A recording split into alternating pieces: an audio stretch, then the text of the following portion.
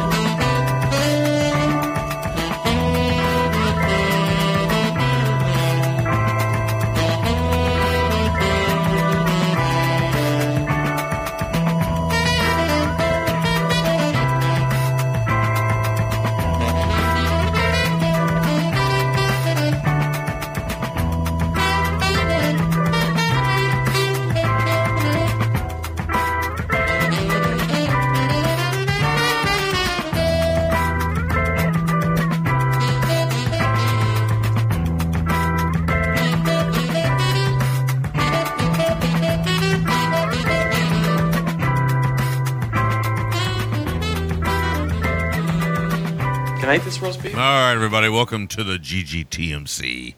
We are back. Yeah. Sorry. Doing my Richard Boone impersonations, I think, today. All right, everybody, settle down. I can't get that loud today. Something might split on me. Ooh, easy. Easy. Keep that seam tight. Keep it tight there, Todd. Mm-hmm. Keep that fucking truss on. All right. It is me, Todd. It's Will. We are here. Tres Amigos. We're talking The Last Dinosaur this week from 1977. Directed by Alexander Grasshoff and Suganobu Katani, I want to say. Yes. That was pretty good. Navigation. Yeah, that was pretty good for, this early. I hadn't tried to say that. I hadn't rehearsed it or nothing. and I can tell you my writing doesn't look like that. So, off to a good start. And then Bare Knuckles from 78, directed by Don Edmonds. This is a drive-in type show here. Definitely. And what is it? What are the odds that we would bring Class to the Trash 2 films from the wonderful year of 1977 in one show? Yep. Has that happened before? Yeah, probably. Oh, I'm sure. Yeah, probably. I'm sure over almost 12 years it has. But not very often. Not as often as you'd think. Yeah. I mean, it wouldn't happen as often as you think. It's kind of the fun thing about the show is us talking about, 30 years apart and yet not very different, or how different things could be 30 years from now. So, the IMDb listings are 77 and 78, I think, but they 77 and 77. I don't know. Maybe I'm right. Maybe I'm wrong. I'm certainly capable of being wrong on a daily basis. Oh, I'm very capable. It's actually one of the few things I'm very capable of being all the time. But I didn't look, to be honest with you. I assumed, and that might be a faux pas on my part. You're right. 77, 77, yeah. That is a faux pas on my part, then. All right. That's enough of that crap. We hope everybody's having a good time during these tough times. It's kind of a weird thing to say right now, but again, we're here to just entertain and you can get your mind off of things for a little while and maybe make you think about, little Zach Kane, little, we got great character names this week. Maston Thrust Jr. and Zach Kane. Maston Thrust is definitely one of the better character names we've ever had on the show. So, oh yeah, it just sounds, naughty. So yeah, we're just here to take your mind off of things for a little while, and we hope you enjoy that. Let's get into what we've been watching. Todd, what have you been up to? Not a hell of a lot. It was a light week. which What, happens. if you use those 5 movies or something like Yeah, no, only 3. that? What? I know, right? Ugh. Anywho, so yeah, I continued down through the Pierre Ete box set from Criterion. I hit Yo-Yo, and I really like this one a lot more than the Suitor. It also plays very, very much like almost like a silent movie. It's also a lot more. What's the word I'm looking for? Like it's almost Fellini-esque in certain ways. Yeah. I think, and I mean clearly with the circus and this whole thing and this the circularity that he gets into with it, and it's really well thought out. It's really funny, and it's just beautifully made. And yeah, just a wonderful, wonderful movie that I'd go recommending to people. So there was that. And then I went off to The Fantastic Planet from 1973 for designed by Mr. Roland Topor, who people may or may not know the name. He was the guy. I think he was the one who wrote The Tenant for the Roman Polanski movie. I should say that the Roman Polanski movie was based on, amongst other things. He's been involved with like the art scene and writing and all kinds of other stuff. Very creative guy, and this is no different. The movie looks fantastic, and it's got a lot of wonderful visual designs going on in it. The story itself is interesting, although it does kind of peter out. I thought around the midway point, and it never fully comes back for me. But that being said, I mean, just to watch this thing, I mean, there's a lot of stuff going on here, just on a technical level. It's really, really impressive. It looks amazing, and yeah, it's got interesting themes going on there. So yeah, I'm surprised I never caught this one before. But I think it always looked a bit too, like almost classy. I think for me when I was a kid, at least, and certainly it's a more adult-oriented sort of animation, having the nude boobies and things like that. So there you go. And then I watched the second in the Harry Palmer movies, with Funeral in Berlin, directed by Guy Hamilton, who is directed arguably the best of the James Bond movies, Goldfinger. And yeah, this one was really good too. But it's another one. It's kind of around the midway point, it goes into a certain direction that you're just like, wait a minute, what? And then it just continues down that path for the remainder of the movie. Michael Caine is great. He feels a lot looser than in the Ipcress File. But he's still very much Harry Palmer with his sort of insubordination and all that sort of thing. It's got a nice little cast there who helps support him. It's a pretty clever little Cold War movie, and it's got Ava Renzi showing up, and she's something to see. So, for those of you who don't know, she was in she was in Bird with the Crystal Plumage. She was in Death Occurred Last Night, which is a really good movie. But yeah, no, it was a good little sequel. I gotta try and find myself $1 Billion Brain now to round it off and see how that pans out for me. And that's pretty much what I got, guys. So $1 Billion Brain. Like short week. $1 Billion Brain. Is that the one directed by Jonathan Kaplan? Maybe. I don't know. Mr. Cotter. I don't know. I'm probably wrong. I'm probably thinking of something else directed by Jonathan Kaplan. No, I don't Gabe think Kaplan? That's Gabe Kaplan you're referring to. I love Gabe Kaplan. Love me some Gabe I know, Kaplan. right? Well, he was probably too busy throwing a few chips on the felt. Maybe. No, that was Ken Russell. Maybe. $1 Billion Brain. Yeah, Ken Russell did? There we go. There we go. Wow. Maybe Gabe Kaplan, maybe the master of the dad joke. Maybe. Oh yeah. Yeah. Well, at least the uncle joke. Certainly. Yes. Yeah. He loves the old Jewish uncle jokes. Oh, Yeah. does he ever? Is he still around, Gabe Kaplan? I think he's still around, ain't he? Yeah, he is. Yeah, he is. Yeah. He pops up every now and then, tells a joke, and disappears again for 2 or 3 years. All right. Okay. Of course, he doesn't have his magnificent hair anymore either. Yeah, the hair he's known No. for. Yeah, that's right. Doesn't have that. I'm getting some snap, crackling, and popping on the mics. I don't know what's going on. Is there movement going on? Is anybody moving around? No more than usual, Yeah. if you know what I mean. Yeah. Let me make sure it's not me. There we go. Oh, Ooh. that's a great sound. I'm sure everybody will love in their speakers. Nice. And I had it cranked up. Yeah. Will, what have you been watching lately? It was Bub's pick early in the week. He wanted to watch the original Annie. Oh, nice.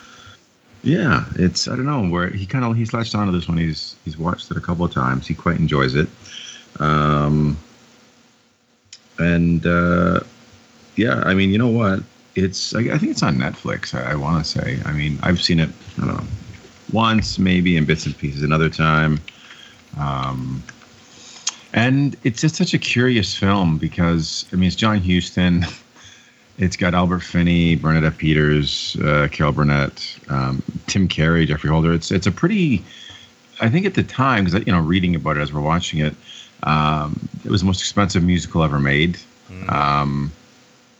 And it's weird. It's really long. It's about 2 hours long.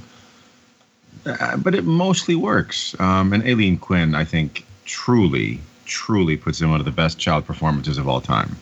I mean, for me, she's so good as Annie. She's so, a lot of times, we've talked about this countless times on our show, child performances can be just too precocious, too cute for their own good, and I think she's just note perfect as Annie.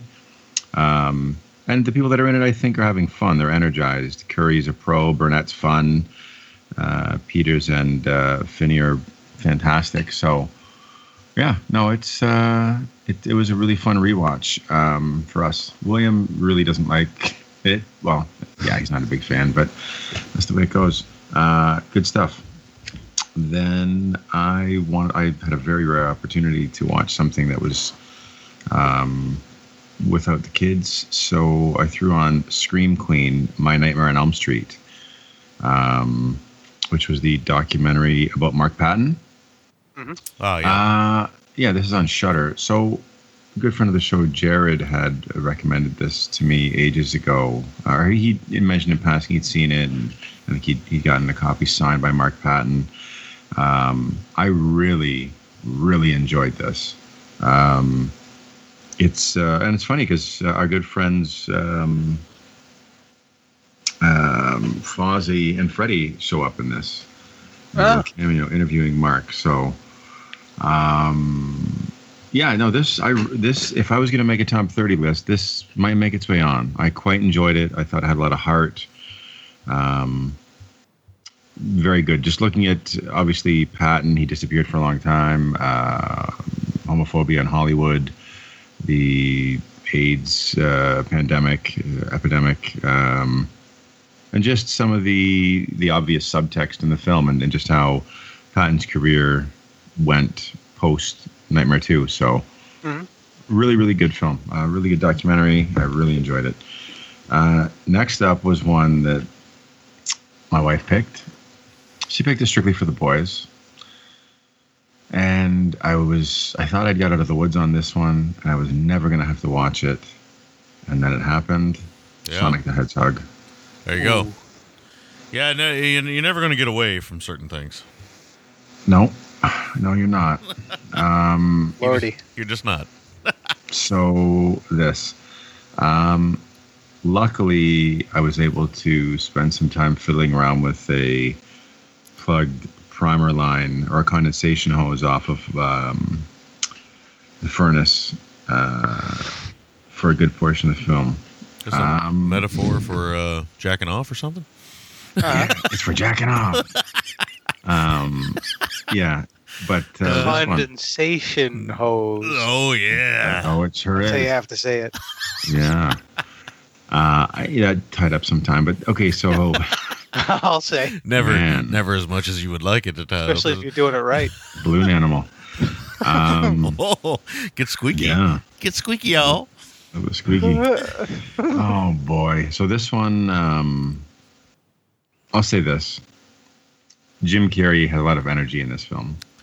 Yeah, it's basically he does him. not mail it in. He's fun. Yeah, he revisits. Jim Carrey. It's basically Ace Ventura is a bad guy in a lot of ways, It isn't is. it? It absolutely is. With a great mustache. He looks good.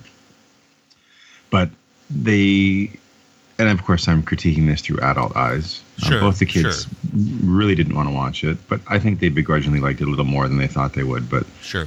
through my adult eyes, Marsden has always been an absolutely sparkless wonder.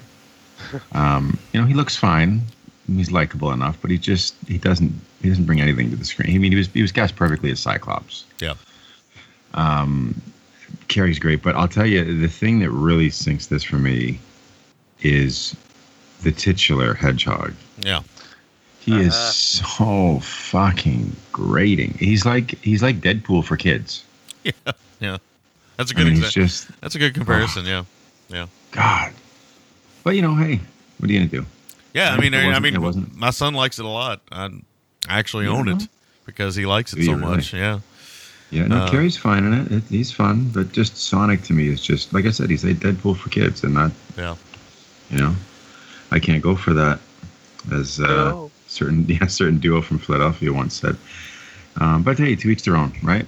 Yeah, that's right. That's right. God bless her. She was, and we were trying to make a more concerted effort to at least string together some kid-friendly films. So then Braden and I were home alone. So we threw on. We were just kind of indecisive what we're going to watch, and I was like, "Let's just throw on the Iron Giant." We hadn't seen it in a couple of years, so yeah, I've talked about this one. I mean, it's fantastic. It's such a beautiful film, great voice work, great animation. I always love dropping on that's Groot's voice. Yeah, just wonderful. I'd never. It's funny because I'd watched it and often thought it obviously feels very Rockwellian. Americana, and sure enough, I should say, the town that it takes place in is called Rockwell. So, yeah, just a beautiful film, beautiful animated film. Shifted gears completely, no pun intended. William wanted to watch The Shining again, and my wife was like, "We just watched it a few months ago." And then, of course, the whole rules of who picks and what can be watched comes into place in the house, and there should be a window of time where we can't pick the same thing. And so I was like, okay, I got to pick something fast. William he had a bit of bloodlust, I guess, and wanted something. So I said, you know what? Let's just watch Death Proof. Had they done that one before? No, they hadn't. We had started Planet Terror once, and I intended to do like the whole Grindhouse thing for them. But we started Planet Terror one time, and then we didn't. So this was an easy sell because they love Bastards, they love Django, they love Kill Bill. Easy sell, and there's completely different. Yeah, it's something else, right? So I had not seen this probably since it's because we covered this in the show, right? No. We never did. Nope. Really? No. Oh. Wow. I don't Okay. Yeah, no. That's surprising. I guess it must have felt like we did because, I mean, at the time, it would have been talked about Never, on the show, and in the group. Yeah, never the Grindhouse experience, no, or none of that. Oh. We never covered any of that, no. And I had got to explain to them what the whole Grindhouse thing was and blah, blah, blah. So, okay, this one, so I hadn't seen it in, 10 years, whatever it was. Hasn't aged very well in spots. The Eli Roth stuff is that whole stuff is just it's not very good. Some of the women, it's even more apparent to me now. They're just written too Tarantino, like it just feels too forced. Yeah, they're all him with boobs. Yeah, That's absolutely. all wish fulfillment, I think. Oh, it God, is, yeah. and Big it's time. so. It's some of it's so ridiculous, and some of it, to be honest, is pretty cringeworthy. Oh, Like yeah. it's so on the nose, Tarantino. Like Sidney Poitier, she's I don't know. I find her stuff for Tracy Toms is terrible in it. She's trying to be Sam Jackson, and she's written as this Sam Jackson essentially. Only a few of the women kind of come out unscathed in some ways for me, as far as pulling it off. Vanessa Ferlito's pretty good still. Rosario Dawson comes off the best, which is probably pretty obvious in hindsight, because she's fantastic, right? She's a good actress. Yeah. Mary Elizabeth Winstead's good. Of course, Kurt's great. But some stuff that does hold up quite well is the set piece with the head-on collision at the end of the first segment. The stunt work by Zoe Bell is just first rate. The leg, Jungle Julia's leg that flops. Oh, yeah. I mean, that might be the best looking fake leg I've ever seen. Yeah. It is so gross when that happens. Yeah. Ugh, but but on the whole, you know what? It was fun to revisit.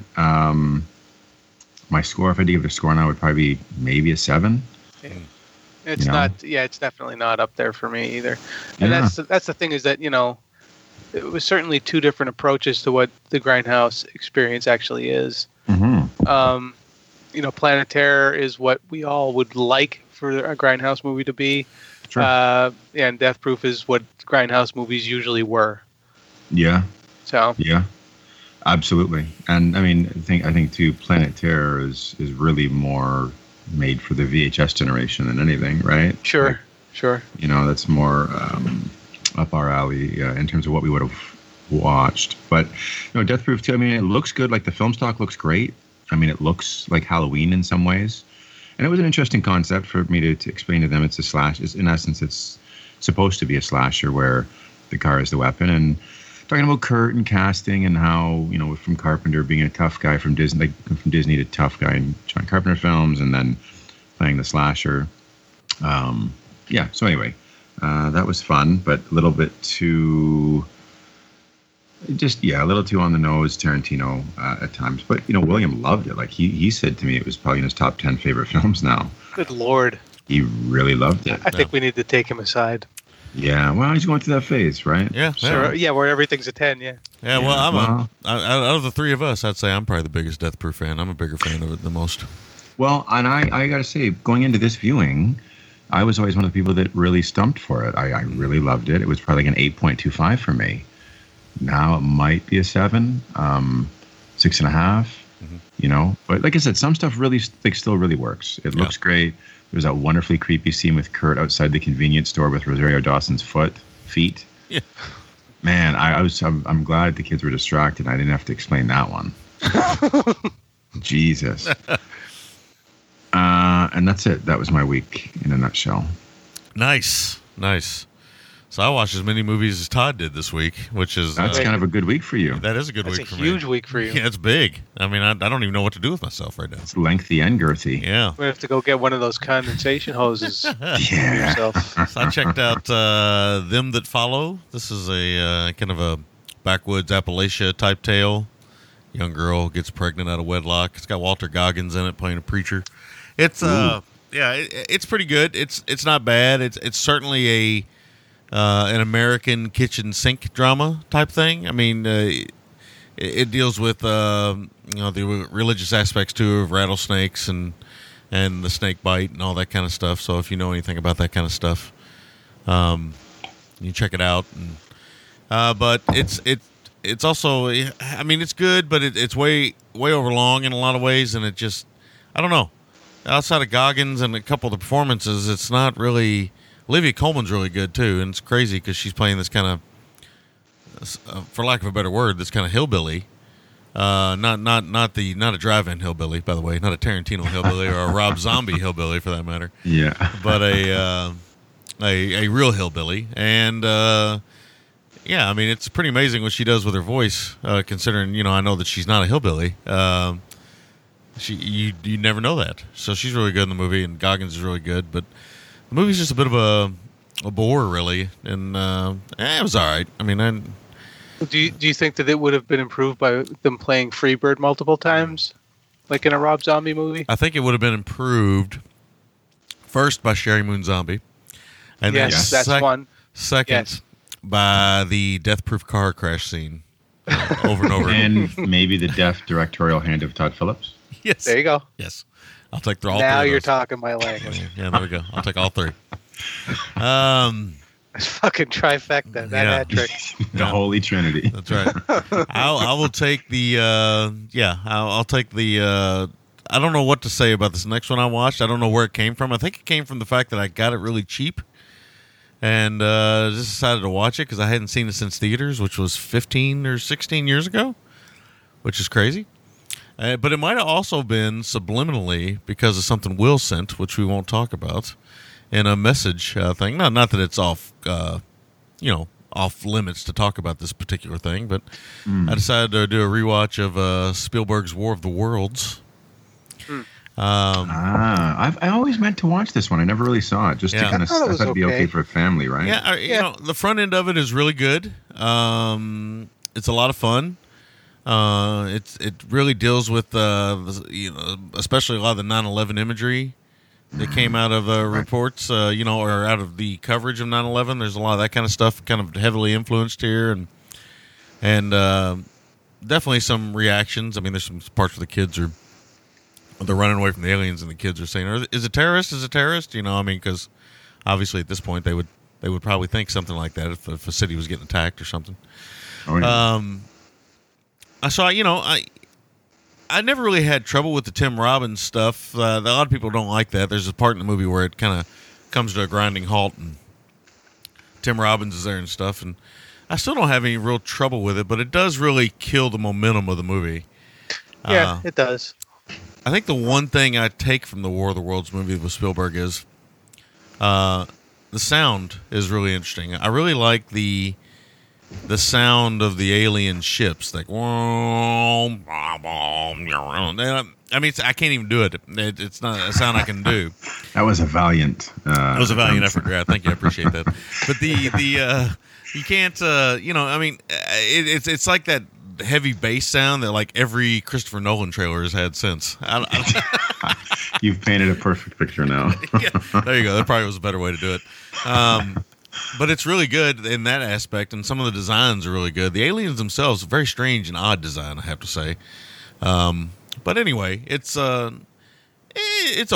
I mean, I'd say it's it's a 6.5 or somewhere in there, maybe a 7. I mean, I enjoy it for what it is. It just I don't know. It's funny. At the time, I remember seeing it in the theaters and thinking, man, special effects just aren't going to get much better than this. I don't see how they can. And then I watched it and I was like, yeah, these special effects don't look as good as they used to. So they haven't aged very well for you. They haven't aged as much as I thought, And I watched it in 4K, so I mean, there were some reasons to revisit it and stuff. I'm revisiting some stuff in 4K. I'm getting ready to revisit Jaws probably pretty soon in 4K. Oh, same with us, but only in Blu-ray. We're a few years behind the times. Yeah. But so there's certain things I'm revisiting. Certain things that I grew up obviously loving. Jaws, The Shining, War of the Worlds is not one I grew up loving, but it was cheap, and I hadn't seen it in forever, and I thought, well, certainly the front end of the movie was worth what I paid for it, so not bad. Then switched gears and decided to jump on that Zeitgeist film there, Bay. Jumping into the Zeitgeist, that hyperbole. Using fancy words this morning. That movie of the times. But I watched The Five Bloods. Ooh, Spike Lee movie. Yeah. It's fine. It's fine. It's I'm a Lee apologist. I'm probably one of the few people that likes Girl 6 and probably a few other films. But this one is really kind of odd in its tone. And he has some moments that I certainly as a film fan don't like, which is when somebody stops to explain something to you, like a history lesson. I really hate when that happens. Yeah. I I really hate that more than anything. It takes me out of a movie quicker than anything. When some character randomly drops a Wikipedia note on you. Yeah. It's like, what in the fuck am I doing? And that happens more than a handful of times here. The acting is really good in the movie, but the movie itself it's a bit sloppy. It's just like 2.5 hours long. It's a long movie too, so it's an epic. And some of the music and soundtrack to it and stuff is really weird. It's not, he's really good at using pop music and rap and things like that. He's very Scorsese. I mean, if anybody is. Yeah, if there's any filmmaker I think of when I think of Spike Lee, it's typically Martin Scorsese. Mm-hmm. But this one, it's like he's going for, the obvious choice, I guess, what he's going for is Oliver Stone here in some ways. And it just doesn't come across as well as I think he thinks it does. It's an interesting kind of mix of genres, and there's definitely a lot that can be said here. I think what the biggest problem with this movie is, and I liked it, I didn't love it, certainly, but the acting was really good. I've always liked Delroy Lindo. I don't know why people are all of a sudden discovering him. He's always been good. But it is what it is. It's just kind of the world we live in. But this movie would have been better if it would have taken the exploitation approach and given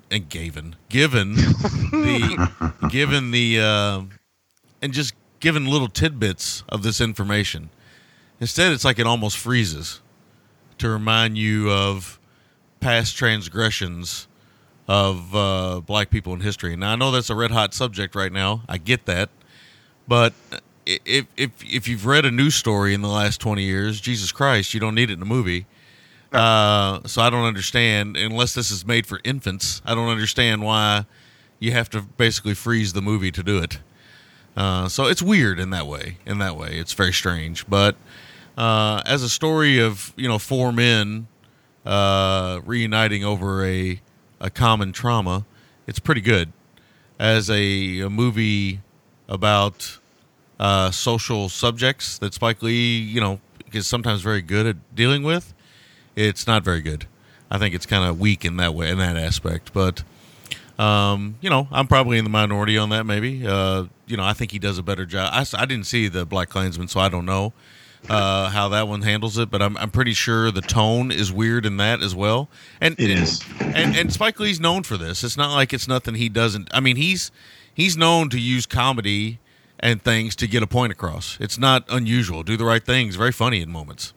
Yeah, I agree. A lot of his kind of transgressive films are very funny in moments, and he deals with sex in a very misogynistic way sometimes, but also a very sexy way. His tone is just weird. It's very Scorsese in a way.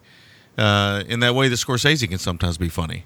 I don't know if he intends to be funny, but it just kind of comes across as that. But hey, it was okay. It was decent. Looked good. Looked really nice. Of course, most things do nowadays. But it was interesting to see him shooting a movie.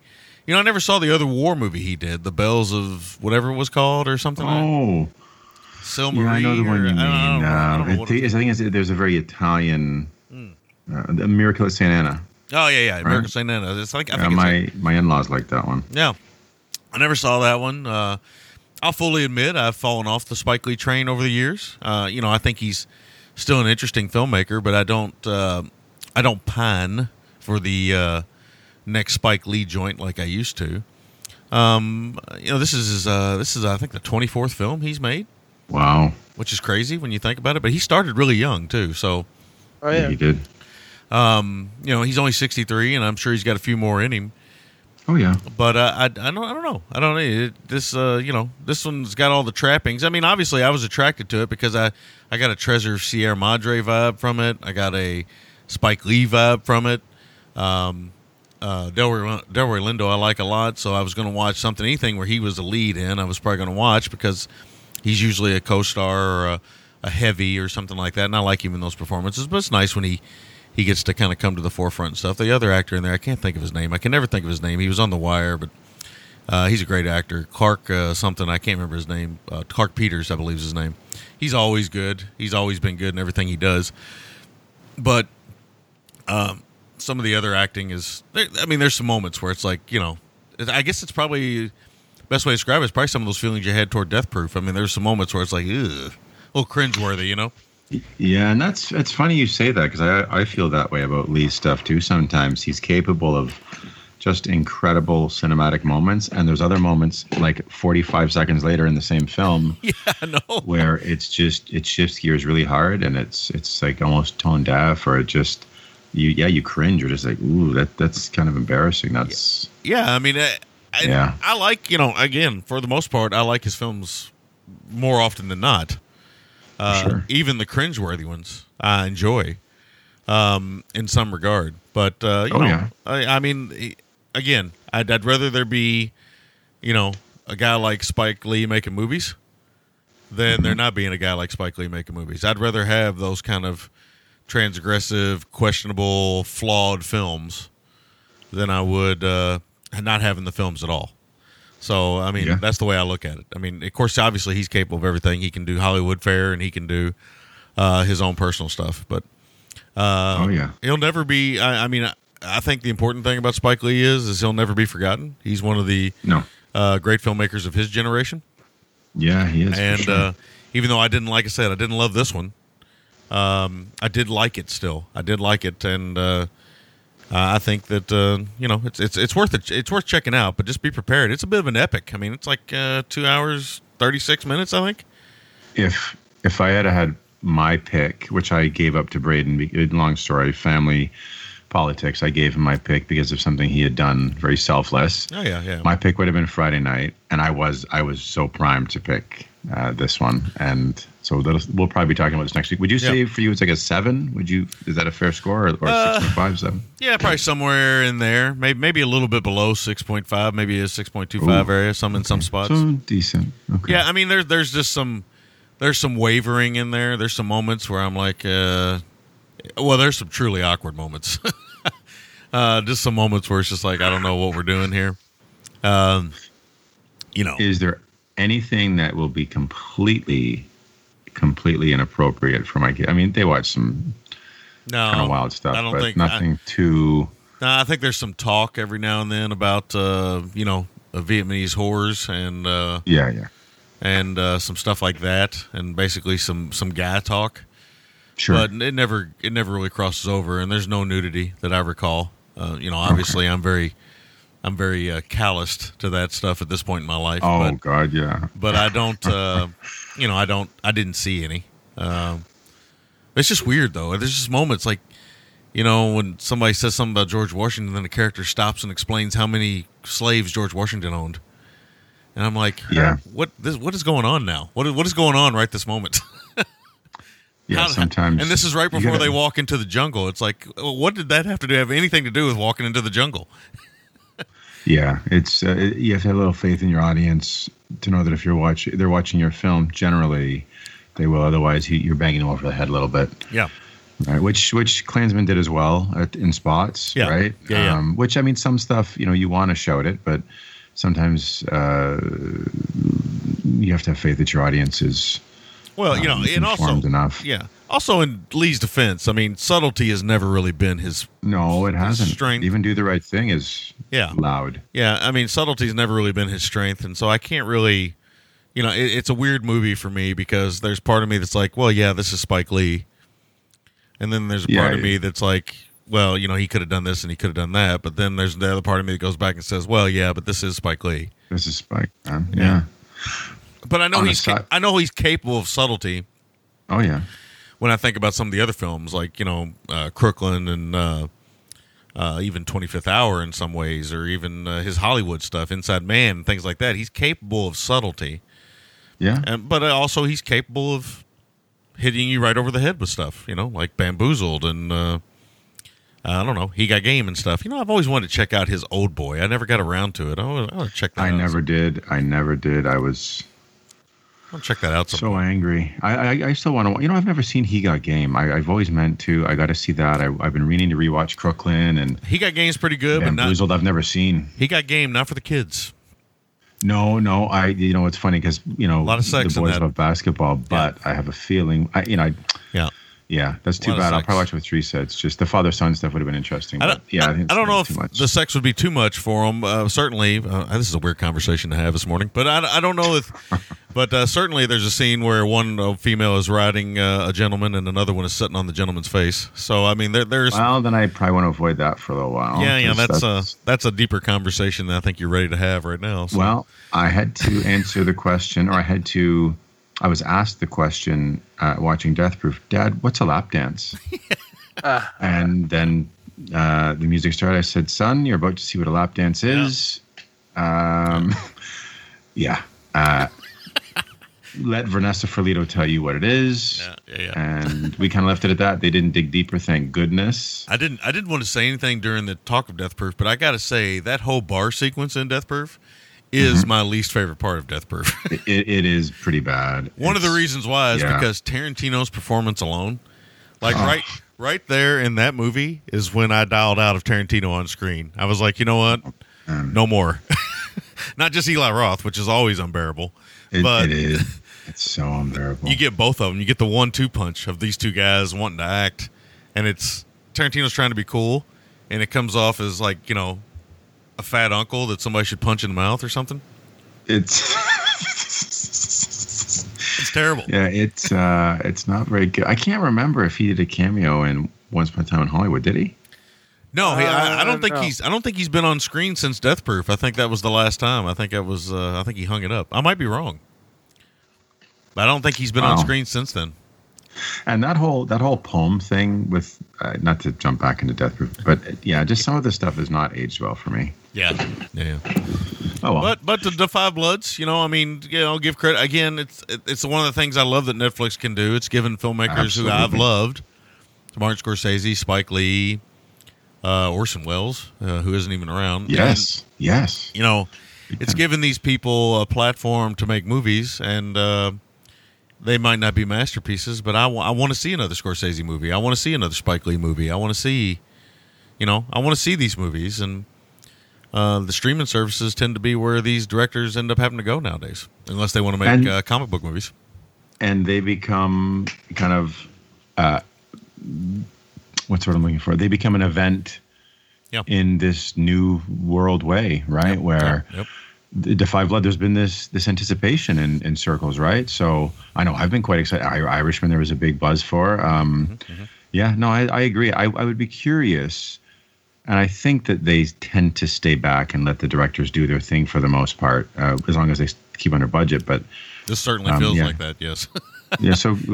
From the sound of it, it does. So kudos to them. I mean, as much as sometimes you want to bemoan the state of things, if they're giving a voice and a platform to filmmakers we love, that otherwise, like you said, unless you can open a big tentpole film, your prospects are getting slimmer and slimmer. So yep. So that's probably where I'm actually surprised De Palma hasn't made something for a streaming service or something yet. I mean, Schrader has Schrader made anything for streaming? No, well, I think First Reformed, I think, didn't get released in theaters. I think it got released straight to video. So, I mean, because these streaming services and digital services are essentially the video stores of the modern era, right? So, really, if you think about it, our favorite directors growing up, our Scorseses, our Spike Lees, our Paul Schraders, are making straight-to-video films. Think about that for a minute. That's wild. Isn't that crazy? I don't even know how to... even when I say it out loud, it's crazy to me. It does sound baffling. It does. All right. That's enough of that. But, I think every person will get different mileage out of the Five Bloods. I think some will like it more. Some will like it less. I don't think it's divisive. I just think it's one of those things where...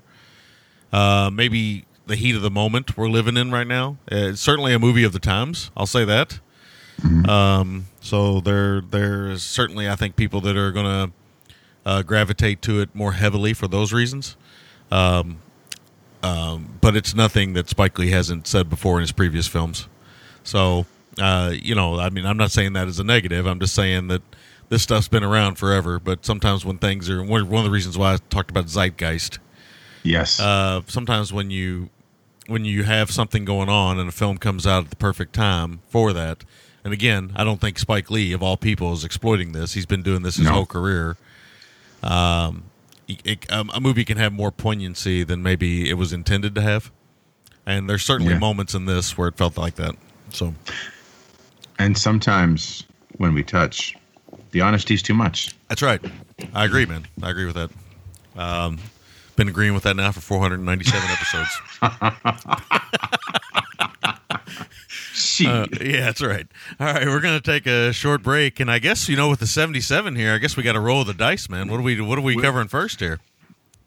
Toddy, you've been silent. Toddy's choice. Let's let Todd. Doesn't matter to me. Let's let Todd choose. Let's let Todd be the man on the platform to make this choice between these two drive-in seminal classics. Oh boy. Yeah. What the hell? Let's go bare knuckles. All right. We'll be back right after this.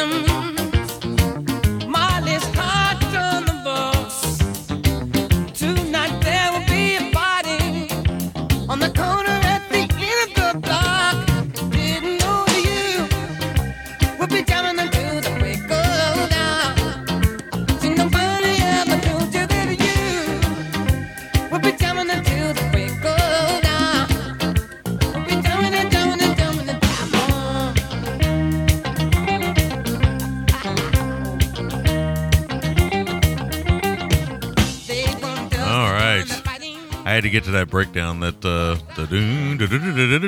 had to get to that before I was going to start turning it down. So. Michael Haidt, who we're going to talk about in a minute, is jamming until the break of dawn in this one. Yeah, that's right. Definitely some jamming going on in this one. Debbie jamming, man. All right. Bare Knuckles, definitely not a Spike Lee joint. I bet she's a fan, though. I bet she might be a fan. Yeah, I mean, I wouldn't put it past him. Certainly. A whole generation of filmmakers would be a fan of this, I think. Bare Knuckles, 1977. Don Edmonds returning to the show. I don't think he's been on. I just turned myself down while I was talking. That is podcasting 101. You do not do that. Trying to turn something else down, I turned myself down. How about that? I guess he did Ilsa. Ilsa? She Wolf? Yeah. So he hasn't been on the show since then. Didn't do a whole lot of films, but, did a few memorable ones, to say the least. This one stars Robert Vajaro, a little Sherry Jackson action, a little Gloria Hendry, who's she was the first African-American female in a Bond movie, I think, was the love interest, I believe. Live and Let Die. So that was a bit of some trivia there for you. Also get John Daniels back on the show, playing a character named Black. And who I don't know if this is his GGTMC debut. Is it? He, of course, of the much talked about, never heard, lost episode of the GGTMC, Candy Tangerine Man. Yes. I don't know if it's his first time either. We've never done Black Shampoo. That's what he's kind of known for. I feel like which is a fun one, yeah. Yeah, I feel like he may have been in something else we've done, but doesn't look like it. Doesn't look like we. So it's just one of those things where, I mean, a lot of his films could be covered on this show pretty easily, just looking at his filmography. But yeah, anyway, so this will be kind of fun to talk about. I'm gonna try to do some of the international titles here. Will wants me to hit them up a little bit. So I'm going to see what we got going on here. You know, obviously bare knuckles in the States. We got some that Finnish title already is. Yes. I don't even know where to go with that. The Greek title's fun, Detective, whatever that is. Man, I don't know. How about that Swedish title, Zach's Lag? I know, Zach Slag. Zach's Lag. Turkish title, Demir Yumruk. And Demir Yumruk. And West German title, Action Man, obviously. Ein Mann, ein Kampfer. That's good. I mean, the French title even, Le Maniaque. Le Maniaque? Le Maniac. Maniac? What does that mean? The Maniac. So this movie, we'll get into that. The Maniac itself. You kind of hinted at that. If you're a fan of people phlegm acting, then you would probably enjoy. If you are a phlegm acting completist, boy, do we have a film for you.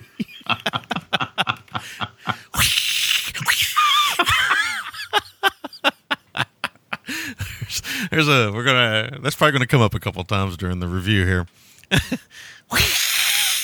All right. Did I lose everybody, or did everybody just turn down because they're laughing so hard? Todd, you still there? Yeah, man. He's hissing silently. Yeah. He's hissing ever so silently, trying to figure out his approach to that one character. I get you back on the rails. You threw me off fast. Man. Yeah. Keto himself doing some hiss acting as well. His trainer. They have a hiss off. Yeah, they do have a hiss off, man.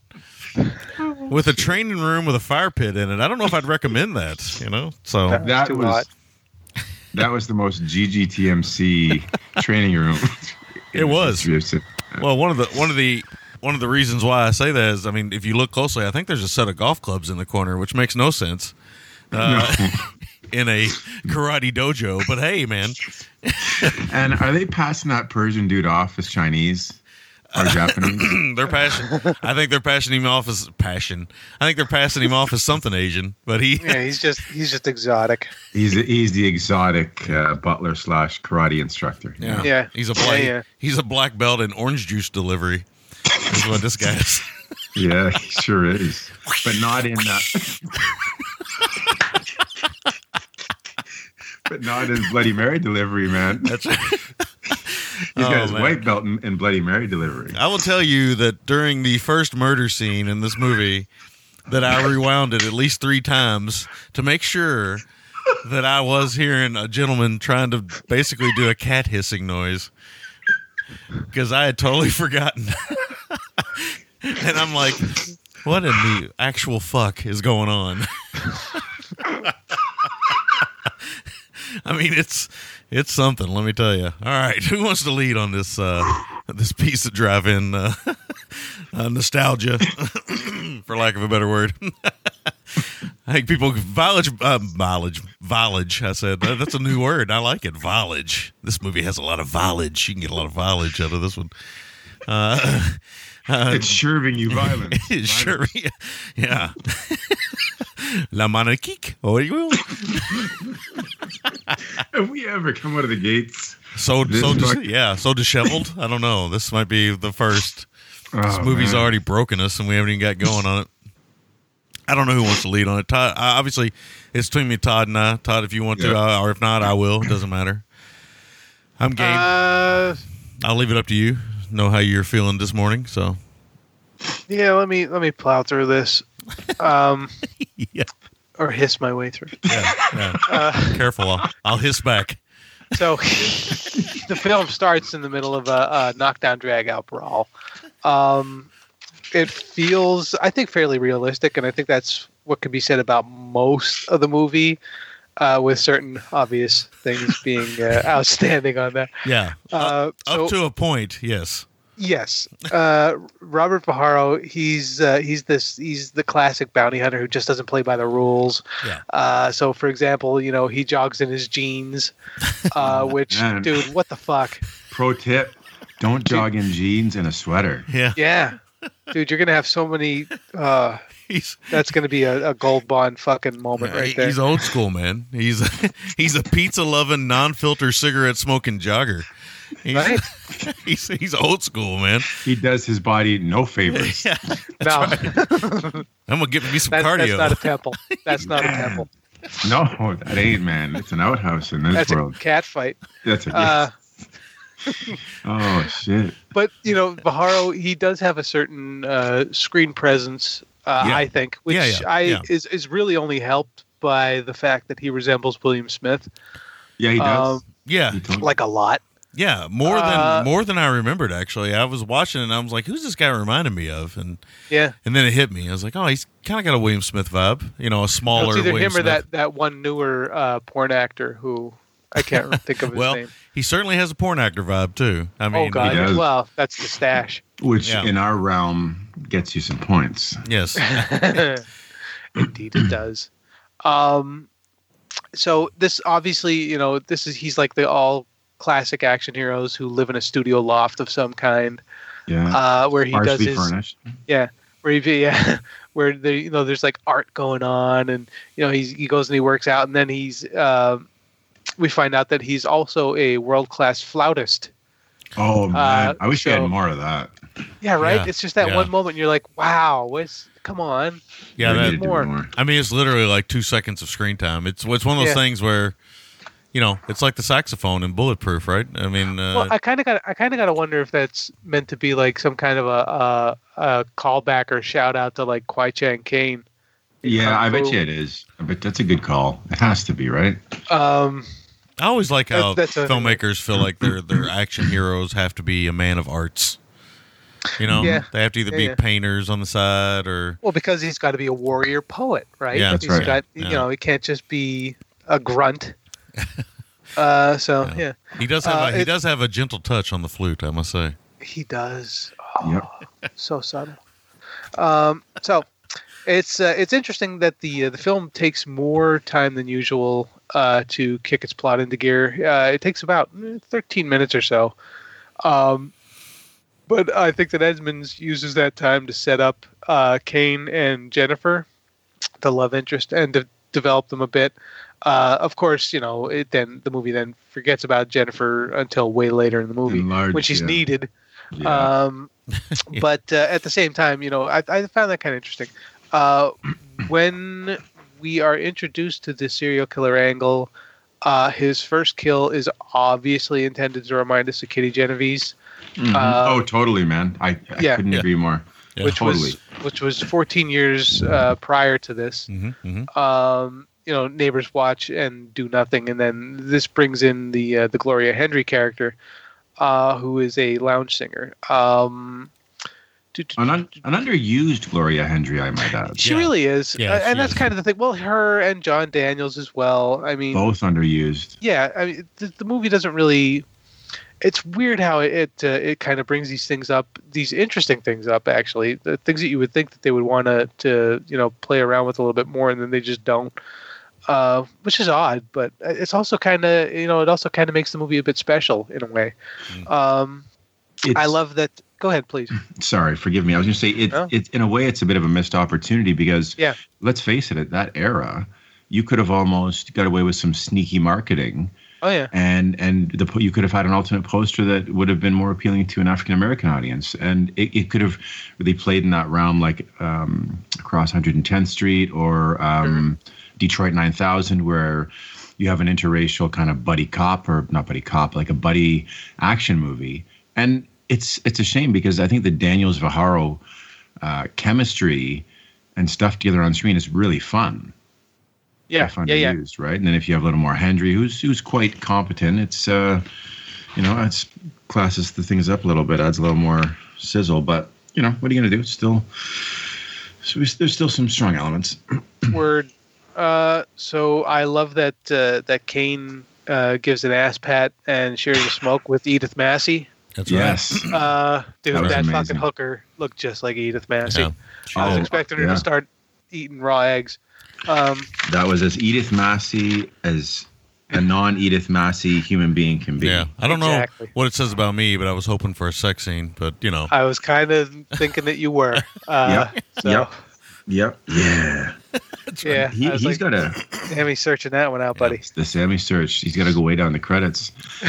It's funny. Vajaro has a really great investigative technique where he flirts with hookers and goes to the hottest nightclubs and Yeah. smokes. Yes. yeah, Well, that's what you do. yeah. That's what Clearly. you do, man. He's It's, a man. He's a man who doesn't talk to anybody until he has to, and he talks That's to right. everybody. That's how you investigate. Yes. Because this is in a way, it is a very pulpy. Oh yeah. It's this weird mishmash of like a pulpy framework with a more exploitation 70s dressing. Yeah. You know the weirdest vibe I got from this movie, and I'm going to say this out loud, and I bet it's going to hit you guys if it didn't hit you guys already. But do you feel like Friedkin may have seen any of this before he did Cruising? A little bit. Yeah. Because there's some cruising stuff going on here, and I'm not talking just about the gay bar itself. I'm talking about the killer. Oh yeah. I mean, there's some weird similarities between this and Cruising that I had totally blanked on in some ways. I'm not, and again, they're very dissimilar too in a lot of ways. But there's certainly, and again, we could sit here and we could say this movie's like this. I mean, you could do that all day. But Sure. I definitely, while I was watching this, you got a bit of a Cruising vibe on a rewatch. Yeah, I think so because it doesn't feel like it feels somewhat authentic with the nightlife. Like I almost feel like they went to a few clubs while they were going on. Yeah. It wasn't that they got some extras to populate a dance floor. It felt more authentic, whereas Cruising does feel more authentic because they shot in some real gay bars and kind of they went into the world versus creating the world, whereas that's what this feels like too. Yeah. No, I totally agree with you on that. And there's definite similarities happening here. Of course, I seen as how nobody this movie wasn't exactly a marquee title that would draw a whole lot of an audience. I don't think that Friedkin may have felt too bad about pinching a little bit from it here and there. Nope. With a definite hiss towards Mr. Don Edmonds. I'm taking this part. So you get Dean Cundey as the director of photography, and I think that he makes the most of what he's got. There's a really great use of shadows throughout the film. Yep. So yeah, I mean, it looks fine. Obviously, like we said, John Daniels shows up to get in on the action. He seems to be better dressed for the gay bar that they bust up than Kane does. Yeah, at first, when that scene where John Daniels is running around, I'm like, man, this guy needs to work on his cardio. But then I think to myself, he's head to toe in leather, and he's running around chasing people. He probably would be a little winded. He probably would be a little overheated. Because it wasn't air conditioned in that bar. No. And I sure the smells were Delightful. Yes, sour. Yeah, you get that one character actor who we've seen in a few films. What's his name? Patrick Wright is the guy's name. Yeah, Patrick Wright. Oh man, there's some subtle gay acting in this one. Oh yeah, man. big time. Man, yeah. I can't even do an impression of for it. verisimilitude. Yeah, I can't. Yeah. I can't even do an impression of it because I'm afraid I'll offend somebody. Because it is as swishy as swishy gets. Yeah, even I was somewhat offended. I was like, "Whoa!" And it takes a lot to offend me. I mean, but I'm sitting there watching, and I'm like, "Jesus, this is wow, what a stereotype." Paul Lynn. Yeah. Oh God, yeah. In a big way. It's Rip Taylor and all over the joint. Yes, it totally is. It's funny too. You talk about that bar, and those two, Vajaro and Daniels, they're dressed so GGTMC. Vajaro's head to toe denim. Yep. And Daniels is head to toe leather. Yeah. Yep. With the fucking cowboy hat. With the cowboy hat, man. Yeah. No, I think the movie picks up a lot. As much as I like Vajaro, again, he's not superstar, I would say, but perfectly adequate B movie, lead. Like a B man, like a working man, Steve McQueen, kind of stoic. He works. Yeah. He works well enough. He smokes cigarettes well. He does all the things he needs to do. But the movie does really pick up when him and Daniels kind of team up.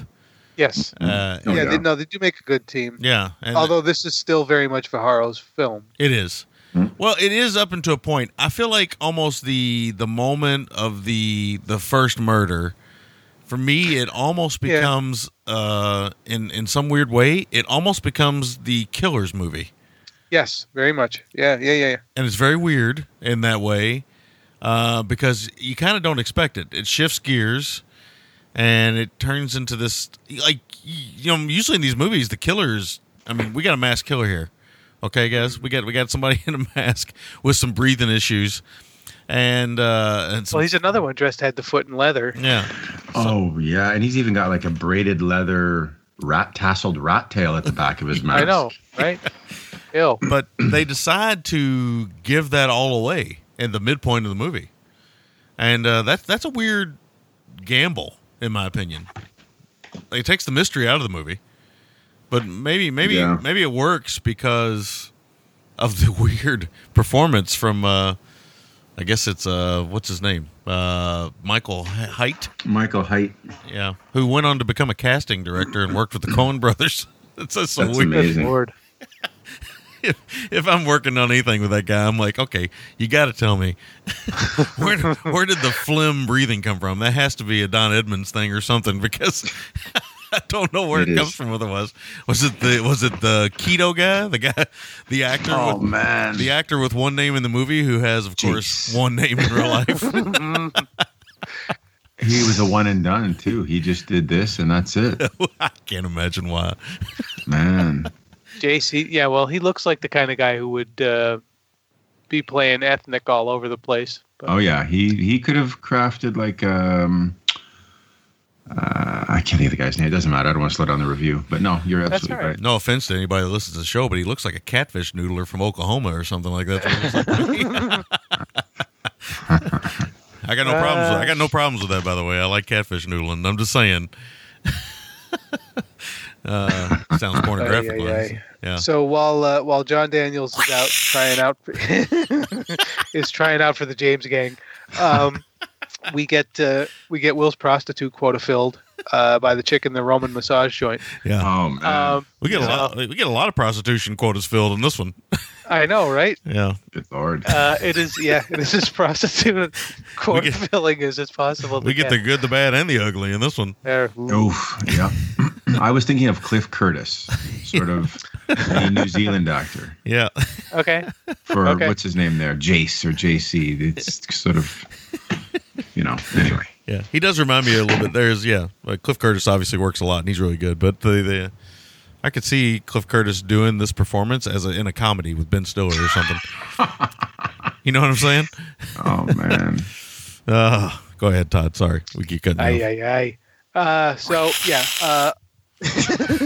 Of course, the villain's name is Devlin. Yeah.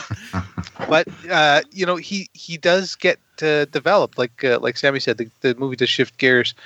So he's clearly Mm-hmm. sick in the head, but this is aided by his mother's wealth that kind of sweeps shit like this, or like affluenza, the affluenza teen, under the rug. And that's part of what's going on in the movie. He also has a very not healthy relationship with his mother. Oh, yeah. And, dude, when he kissed her and there's that little spit string that comes off, I was just like, man. Yeah. That's, my stomach rolled a little bit on that. Yeah, it did for me, too. Although there is some, I think my note is that uncomfortable breakfast scene. I mean, right? it is. Yeah. I mean, it's, first of all, you got Keto bringing the juice, and then you got, Height delivering some juice on the lips there, bae. It's oh man, and juice. And so again, that goes back to my saying. I mean, even if we don't know from the fingerless gloves, which we should say, yes, we got to get that out there. If we don't know from the fingerless gloves, because I mean, this guy's badass. He's so badass. He reads the paper with fingerless gloves on. He does, and you got to be a badass to do that. It is like paper cuts. Yeah. You got to be careful. You can't get in them creases. He's full tilt sick in the head, and you know that right from there. The only thing that's kind of fun about that is where it goes from there. Like I said, the dojo scene and stuff like that makes it kind of interesting. Well, yeah, but because he's also, along with being, kind of just whacked, is that he's also very much a comic book villain. Very much so. Yeah. The way that he talks, the training with his ethnic manservant Keto, the costume he wears when he's on the prowl, all of that ties together to make him into very, very much a comic book guy.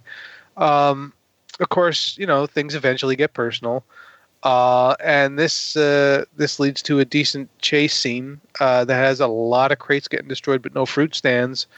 And then that leads into the finale. And, I gotta admit, I was kind of a little bit shocked that it went as hardcore as it does just before we get to the finale part of it. Yeah. Mm-hmm.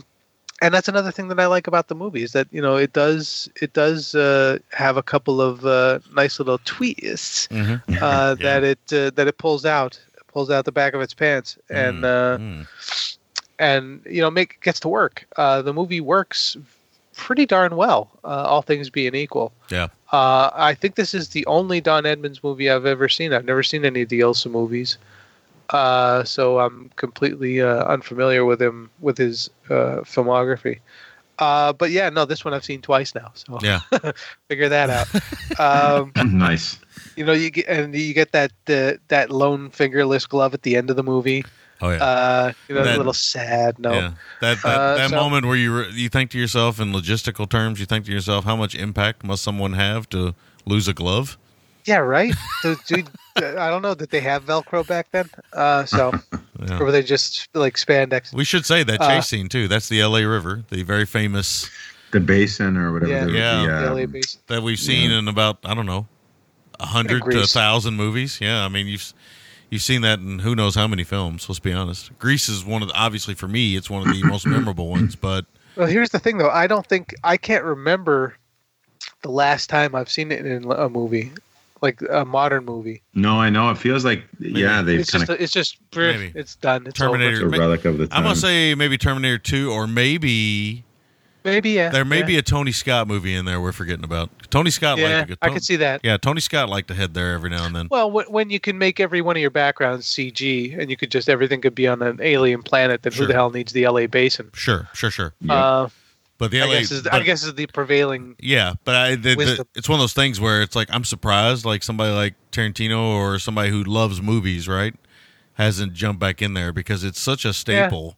Yeah. You guys that are listening to us talk about it right now, you know what we're talking about without knowing what we're talking about. Even if you don't know, I mean, if you see it, you'll be like, "Oh, I feel like I've seen this somewhere before." Yes, it's one of those locations that it just pops up in movies every now and then. You're like, "Oh, we're back in that place." But yeah, I mean, talking about Tarantino, I'm kind of surprised he didn't pop it into Once Upon a Time in Hollywood. Yeah. So. Yeah.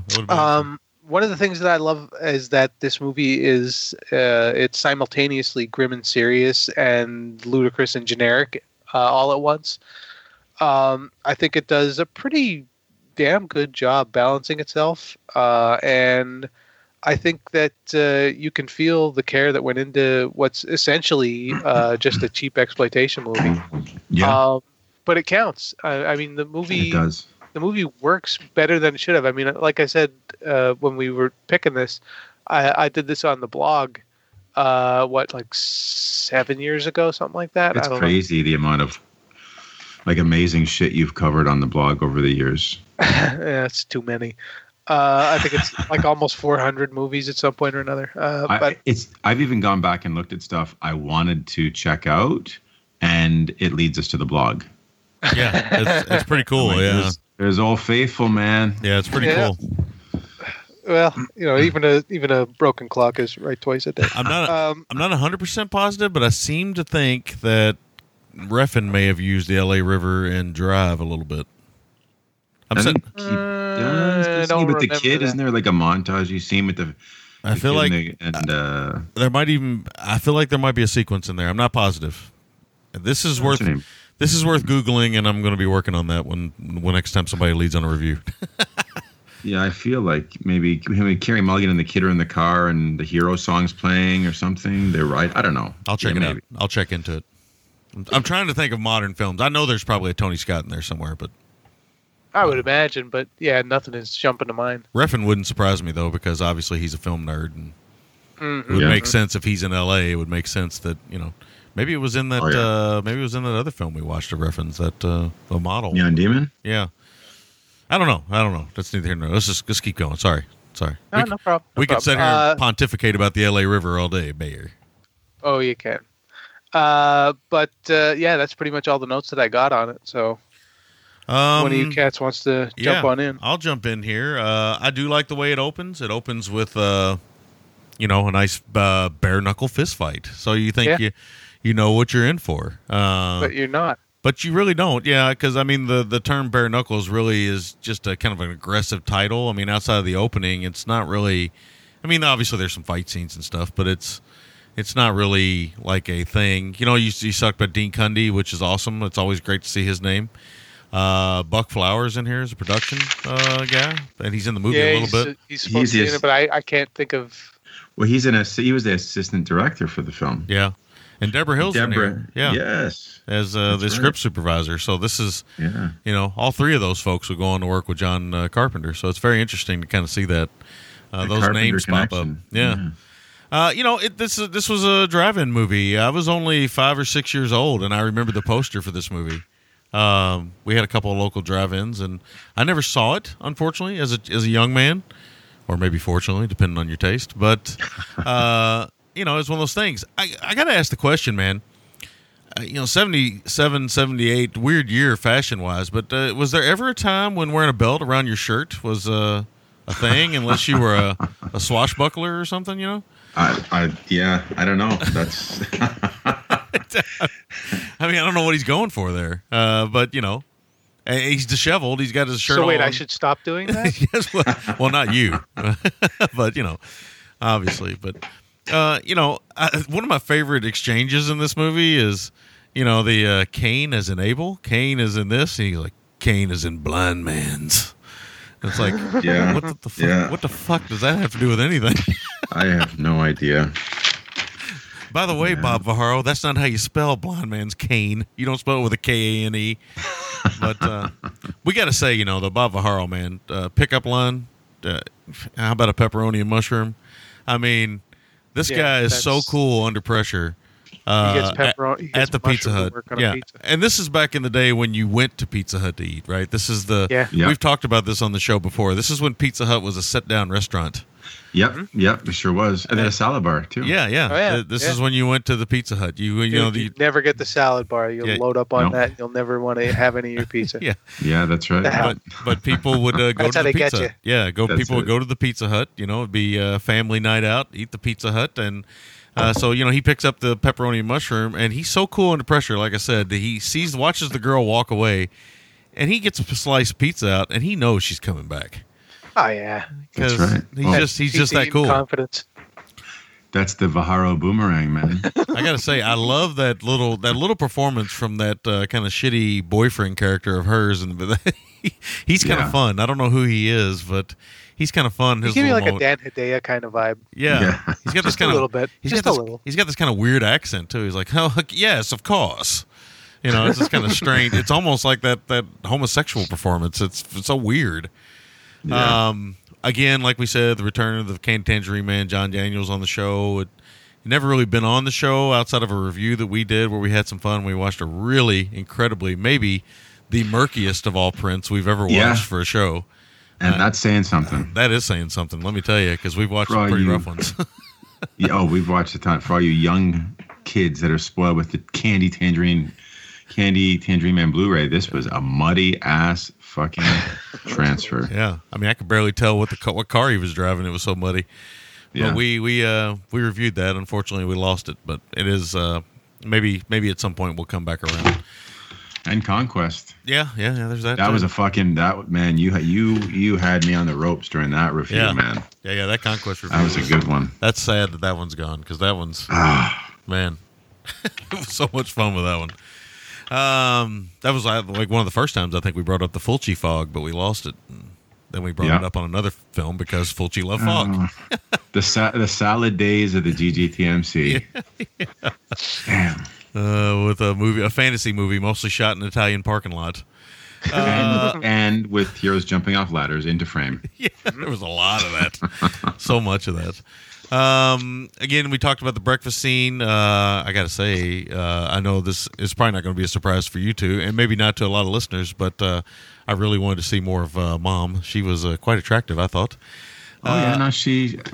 Yeah, I was like, oh, right. And then when he kissed her, I was like, okay, well, maybe we're going somewhere here. Maybe I am going to see more of Mom. But I did not, unfortunately. I saw more of Keto. Dirty pillows. Yeah. So one of the moments in the movie that's kind of fun is the training sequence between Keto and Richard, whatever his name is. So they decide to kind of spar, and it's already, you get the all that kind of stuff we already kind of made fun of and laughed about. That's how he channels his ki. Yeah, but or whatever. These two guys doing it to each other, it's like, dude, there's a lot of homoeroticness in this movie besides the actual scenes in the homosexual bar. So yeah, it's not really surprising. I think that's where the cat thing came from. Yeah. Well, I mean, there's this weird thing too, like the Richard Devlin character, the Michael Haidt. His technique is very, I don't know. It's almost like a shadow puppet with his hands and stuff. He's got this. Go ahead, Will. No, and I was going to say, and yet his speed and power even amazes him. That's right. He takes the time to mention that. When he was in the hospital, he just had all that time to train. You may have heard in the beginning of the show, if you recall, I don't like it when characters have to explain something to me, but I do like it when bad guys explain how much better they've gotten at something because of something else. Because at that point, it really makes no sense. You got to understand, Keto. Even I don't understand my power now. And Keto's like, and he's trying to throw a few Bruce Lee sounds and faces in there too. I'll say this, man. In the era of coronavirus, this fight is no good. No. No, man. This fight would not be approved by the CDC. A lot of flashbacks. Yeah. Not to make light of that. I'm just saying, it's the phlegm flying around, the amount of spit and spittle that is amount of vapor and moisture. It is a very GGCMC training scene. Like I said, fireside. And I'll tell you what, that floor felt, looked, and sounded so unforgiving. Yeah, it did. Oh, man. It's a weird moment, too, because, like I said, the Richard Haidt or Richard Devlin character, the Michael Haidt character, the Michael Haidt performance, he shows no athletic grace whatsoever. But yet it feels somehow like it works, and I don't know why. Yeah. Keto at least looks interesting, the Jason character. He at least looks interesting. He's not a thespian of any sort or anything like that, but he's fun in that way that these actors can be, and that he's got that look, and he has a look, and he commits to a small performance. That he doesn't half-ass it, right? Yeah. And that's one of the things I like about the movie. I feel like everybody kind of commits to their own little niche in this movie, right? Absolutely. The massage girl, she's very much a stereotype, but she commits. Mm-hmm. The first girl that gets murdered, she really goes for it. Oh, yeah. And she's wearing the jumpsuit, that 70s jumpsuit. Those amazing. Those jumpsuits that they wore. And the film does, I feel like it starts out pretty strong and stuff. I feel like, it's just weird that it plays its hand. I'm not saying that I needed the mystery. I certainly don't need that. And I'm thankful for what I get. I love the breakfast scene. I love that scene we just talked about, the dojo scene. And I love that we know who the bad guy is. I just found it odd that they decided to go that route because, it seems like they'd want to hang on to the mystery some. And yeah, I almost wonder if they needed to stretch the movie out so they felt like they could show they could flesh his character out and plumb the psychological depths and add about 15, 20 minutes of runtime. It almost has to be that because, otherwise I don't understand. Again, Vaharo's fine. Daniels is fine. And the little performances here and there are fine. The Sherry Jackson performance and the Gloria Hendry. I agree with you. There needed to be more Gloria Hendry probably than there needed to be Sherry Jackson, but they're both fine. Oh, yeah. Yeah. in their little performance. It's weird. The Gloria Hendry thing too is strange in a lot of ways because, I mean, she gets a moment, right? She gets a moment where she's looking out the Kenny Genovese thing. She's looking out the window, and she knows this character somehow, some way, and we're kind of left in the dark with that. And there's a husband character or a boyfriend character, and she's going to leave. And I mean, he looks really upset. Of course, he should be. Everybody just witnessed a murder in the street. Yep. But he's kind of just let that drop. Like, he's more worried about the relationship at this point. He's not worried about the murder he just saw. It's just a really awkward, kind of strange moment. But I remember thinking to myself, wow, that's Gloria Hendry. I haven't seen her in anything in a while. And I remember her, again, as a bit of a trivia note, as being this kind of it was a big deal that she was a Bond girl. Because, again, typically not African-American Bond girls. They're typically they're typically white-skinned, and they're typically of some other nationality. They're typically not African-American or African or whatever the case may be. So that was nice just to kind of see her again. And I had forgotten, watching this, I'd totally forgotten that John Daniels was even in the movie. So when I saw his name, I was like, oh, I wonder if that's the John Daniels I think it is. And I saw the name as Black. I'm like, oh, it almost has to be. Yeah. And then sure enough, he pops up on screen, and I'm like, oh, he's always kind of fun to see him.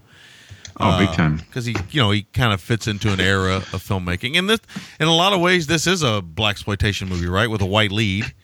It kind of fits in between, right? You can kind of sell it either way, Yeah, it's just weird that Vajaro. It's both okay that he's the lead, and it's kind of weird that he's the lead. I don't know how else to explain that outside of that. I mean, he fits certainly within the realm of what we're going for here, but at the same time, it feels like they maybe should have went for more of a name, and I don't know why they didn't. Let me ask you a few flip-flop things. Is the film better served with John Daniels as Zach Kane? I think I would have liked it more. Yeah, I think it would have added a little juice to it. I mean, again, we've said Vajaro's fine. Yeah, but I like the novelty, natural charisma. Yeah, I like the novelty of this being a Vajaro film. Yeah. Oh, of course. There's that kind of schlubby, like Tony Tillerner's Scorpion. Yeah. Novelty to it, right? Yeah. I like them. Like I said, I like the novelty of it, and think about Bob Vajaro and this guy from Milwaukee who ends up being an action star in a '70s exploitation movie. I like the whole novelty of that, but at the same time, he carries enough weight to carry the movie, but maybe not as much as I think somebody else could have carried in that performance. And the '70s weren't lacking for macho leads. No. But then again, maybe they were they went on the cheap, and maybe they thought they were turning Vajaro into one, because again, he does hold his own. In the movie. So, again, maybe that's what they were trying to do. And maybe Vajaro was behind more of it than I think, because, he has directed some and written some in his career. So maybe he was tied to it a little bit more than I just didn't do enough research, but that might have something to do with it. But he's still around, Bob Vajaro. I don't know if he works much anymore. I didn't see. He's done a lot of television. I see him from time to time, like 2008 was the last thing he did. I see him from time to time, especially on like a rerun of a television show I used to watch or something. I can't remember what it was. It was some show I watched, but he popped up in it, and I thought, oh yeah, of course, because he was in a ton of those. He always popped up when I was growing up. He popped up in a lot of episodes of television my mom and dad would watch. So that's how I remember him mostly, outside of this film. So I don't have a whole lot more to add. I think the film is perfectly entertaining, though. It's certainly not a masterpiece, but you could do a lot worse. It is a bit sloppy, and again, it's a weird play to show your hand so kind of early in the story. But I think Will brings up a good point. Maybe they felt like they had to. Maybe they felt like they didn't have enough before that. The heavy's not heavy enough, but at the same time, he's bizarre enough that he's interesting. So yeah, he's colorful. Yeah, and he does go for it, right? And that's I got to give always credit. Want to see. Yeah, you don't have to be nuanced, but you got to bring energy. Mm-hmm. I agree. That's all I got. Okay, so yeah, you guys have certainly covered a lot of good stuff. This one's kind of been infamous in our circles. I think, if I remember correctly, the first time I heard about this, Sammy, if I remember correctly, was at a camping weekend with everyone, and you guys screened it, did you not? Like with Matt and Randy and don't remember. The Living Podcast people. Was that one of the ones you guys? I felt like you guys watched it and it was just bonkers. And then Sean and Jason and those guys later on. I don't remember. Honestly, I don't remember. I don't recall. It might have been But more. anyway. Might have been Sean and Jason in some Exhumed Films festival thing. They might have watched it. I don't know. Yeah, I remember that when they watched it, they said, "This is like, you guys got to cover this. This is so GGTMC." Which, yeah, I mean, it is. It definitely is. It definitely is, and it's weird because it's. I think if we can take away where we're at and how we've become conditioned to look at action movies, this is 1977. So for the time, this is a pretty pacey action movie in a way, right? Because a lot of times the action genre, as we came to know and love it, wasn't around until, the 80s, right? So, I mean, this is pretty pacey. It's action, it's crime, you get kind of some horrific elements, exploitation. There's kind of a lot going on with this one.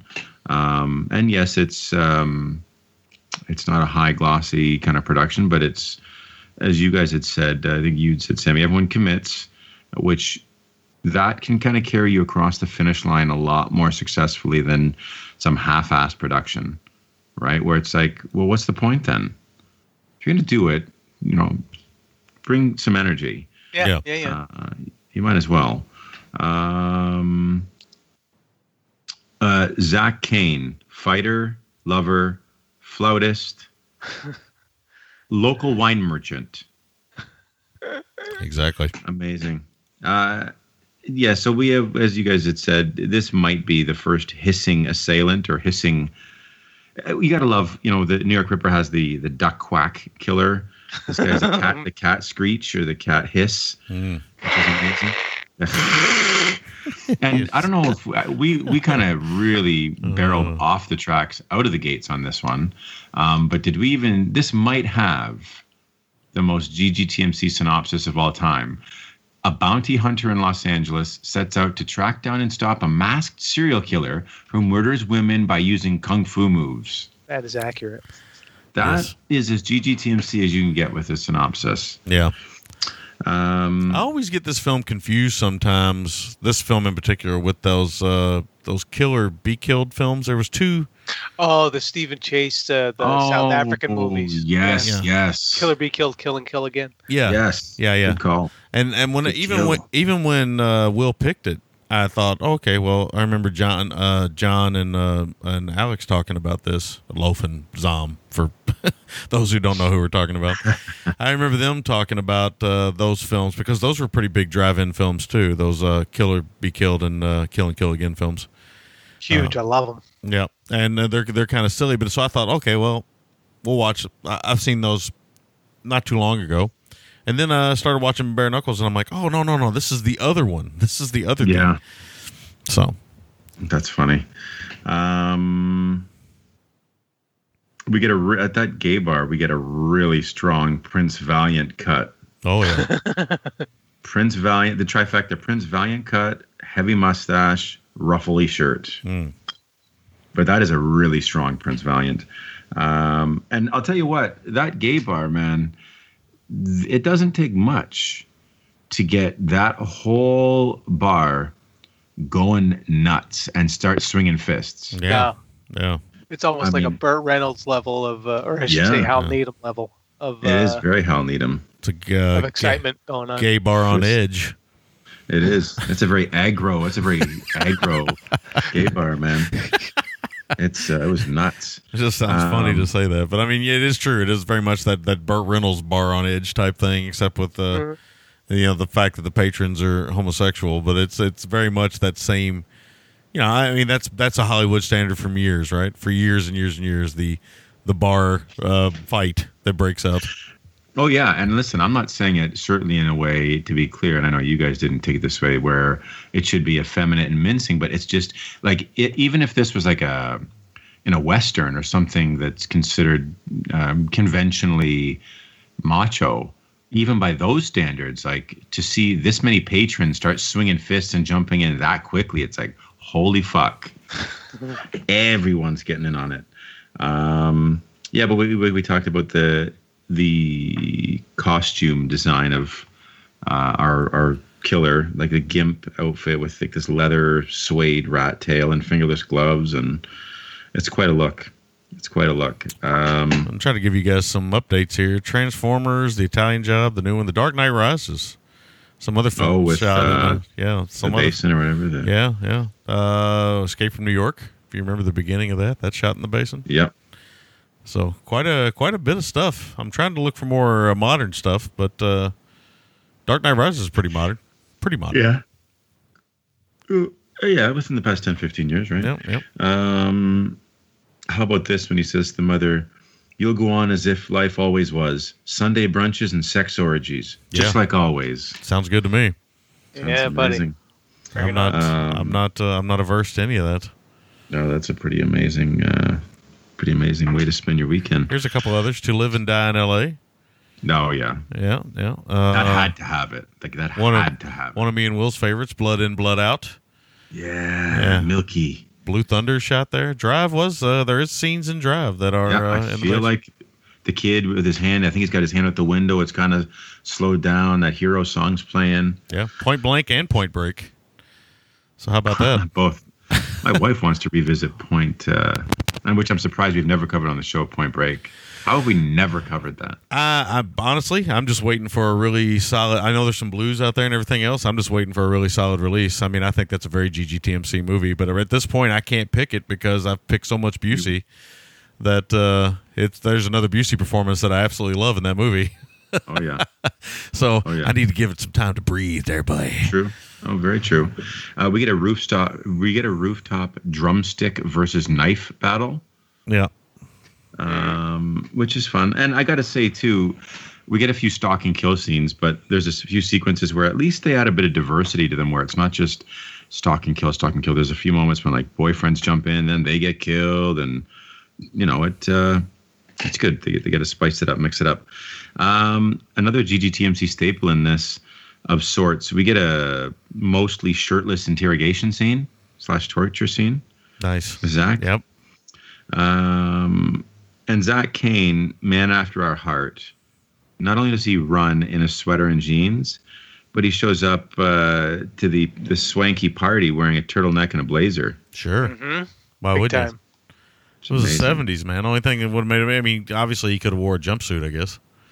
Oh, God. Well, he would have needed the patches on the elbows. Would have been yes. The touch. Yeah. Oh, man. I love how worked up Devlin is in this. Like he's so on, like just bananas. It's really fun. And I got to say that bike versus car chase, it's pretty good. It is good. Yeah, it is good. It works. For a film of this budget, like it's pretty good, man. I mean, you get some kind of SoCal suburbs and just some corridors and stuff. It looks really good. And like you said, Todd, we don't get the fruit stand, but we get a whole lot of boxes. Oh, yeah. Yeah. A car explosion. And, I mean, at the end, we get almost a spaghetti Western-esque showdown with these extreme close-ups of faces. And even the score itself at times feels like this, you know, when Ennio Morricone would do like a really bizarre kind of scoring for a film with like blurps and bleeps and just kind of weird stuff. It's a mix of that and like a bit left field Herbie Hancock at times. I don't know. It's an interesting one. But those are all my notes. You guys covered a lot of ground already. It's a weird kind of funky score too. I mean, it totally is. You really get a blaxploitation vibe from the movie, even though it doesn't have a blaxploitation lead. I mean, you really do get that vibe. Yeah. And again, Don Edmonds is working. You know, this is a director who worked in the exploitation area. Oh yeah. Even though I don't think he's known for any that I can think of any blaxploitation films. He's certainly known for exploitation films. Yeah. So he knew what sold, and that 70s kind of funky soundtrack was pretty popular. Oh yeah. All right, let's get into make or breaks. MVTs. We got Todd. Alrighty. MVT, I'm going to go with Edmonds. I really like how he blends all of this stuff, good and bad, together, and he really gets it to work as well as it does. I didn't know until I did research. I don't know how I didn't know this, but that Don Edmonds was a co-producer on True Romance. Was he really? Yeah, I had no idea. Damn. No clue.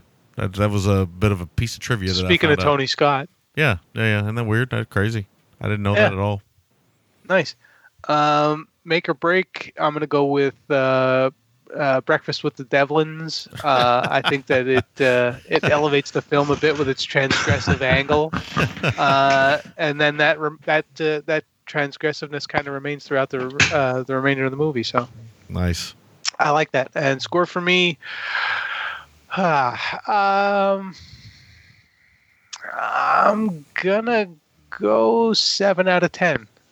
Nice. Yeah, I like this thing. Yeah.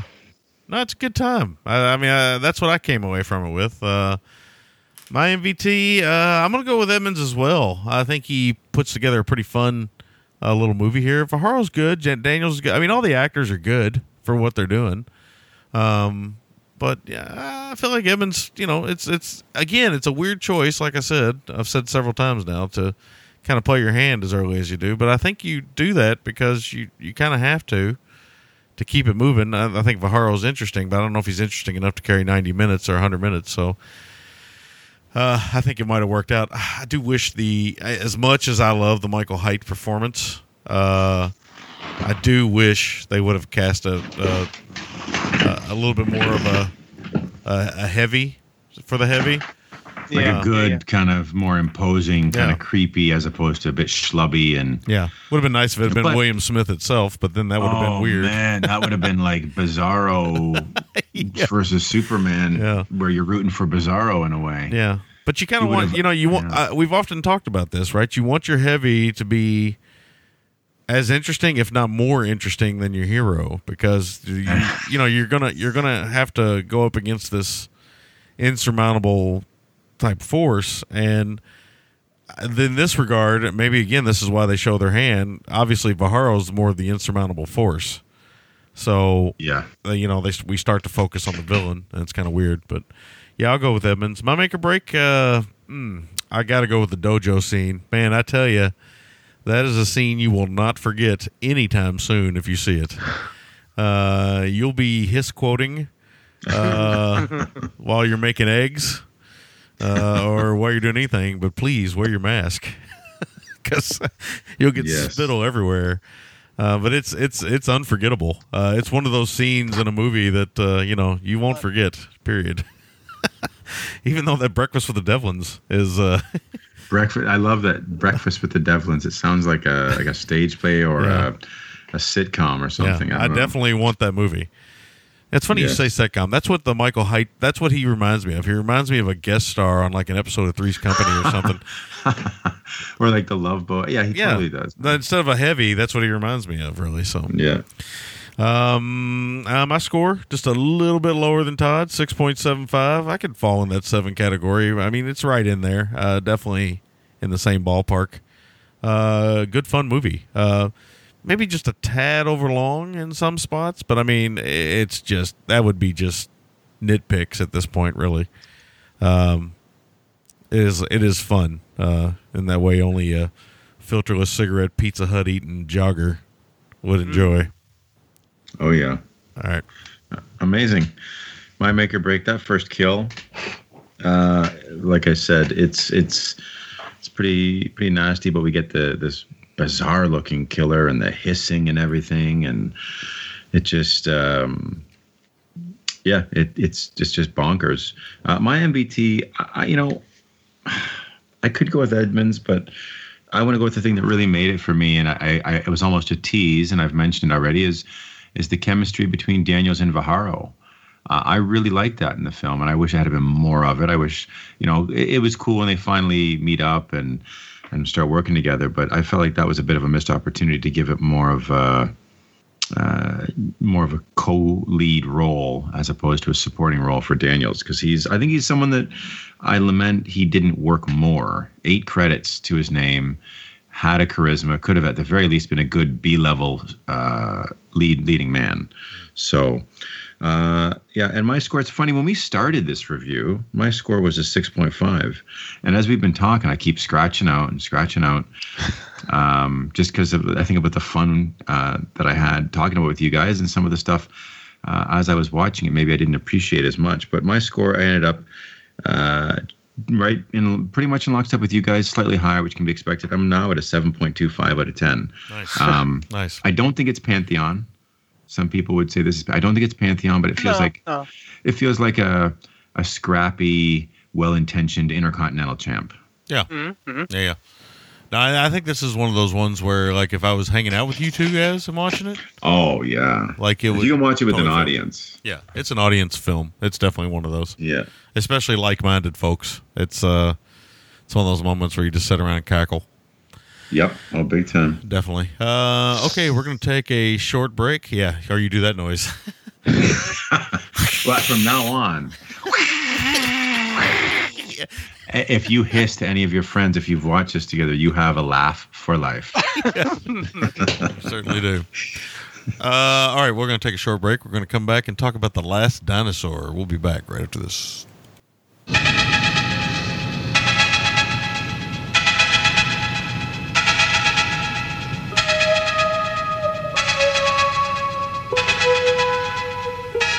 Men have ever done what he has done, or even dreamed what he has dreamed. His time has passed, there are no more. He is the last dinosaur.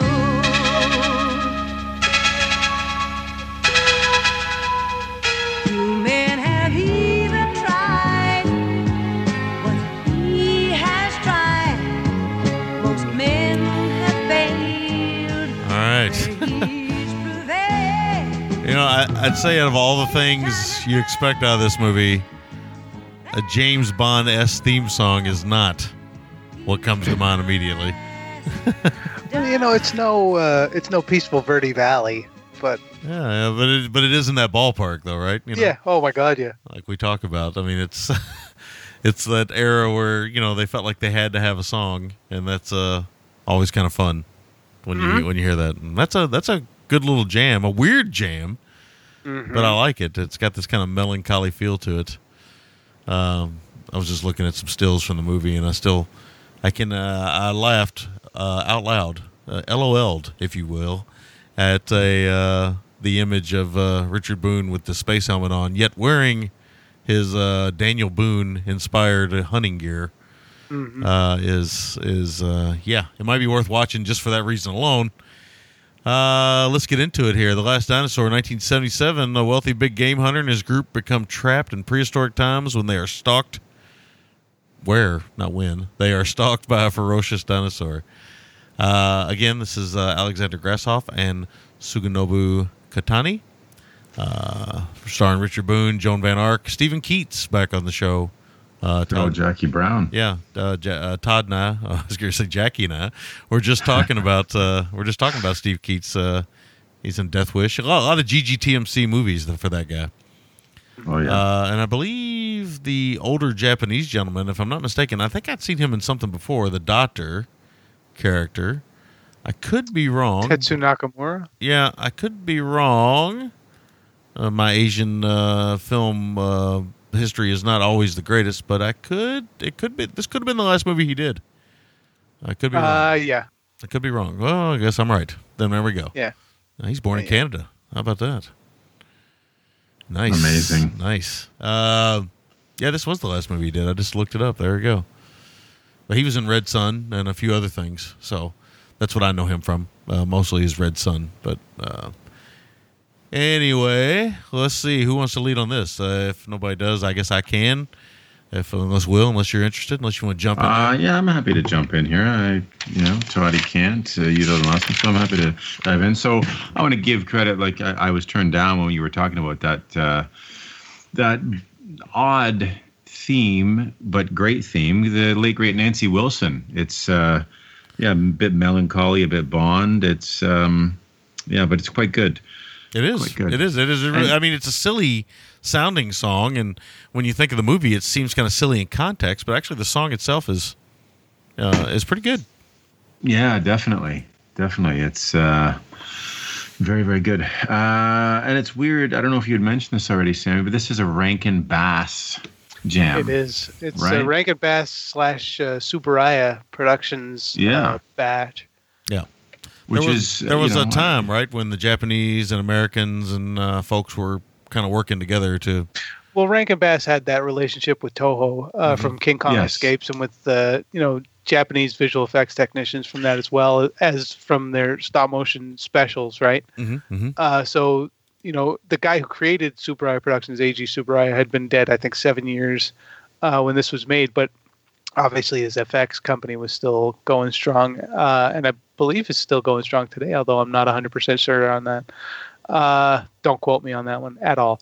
And, Noboru Subaraya was the one who was involved with this little effort. That would be his kid. So, it's interesting the way that Pan-Atlantic or Pan-Pacific, I should say, thing kind of worked out on movies like this. Yeah, this one. It's weird. It just gives a nice little weird tone. Yeah, I think that one, Virus, I think is what it was called. That was the. Yeah. That one is a kind of Pan-American, Pan-Pacific, or whatever you want to call it, production. There's a few of them in the 70s, and it's kind of an interesting time. This one, I thought I had seen this, but watching it, I clearly had not. There's a lot of things in here that are kind of memorable, special effects wise, and I do not recall any of this stuff. Now, this premiered on network television. By the time it got released here in the States.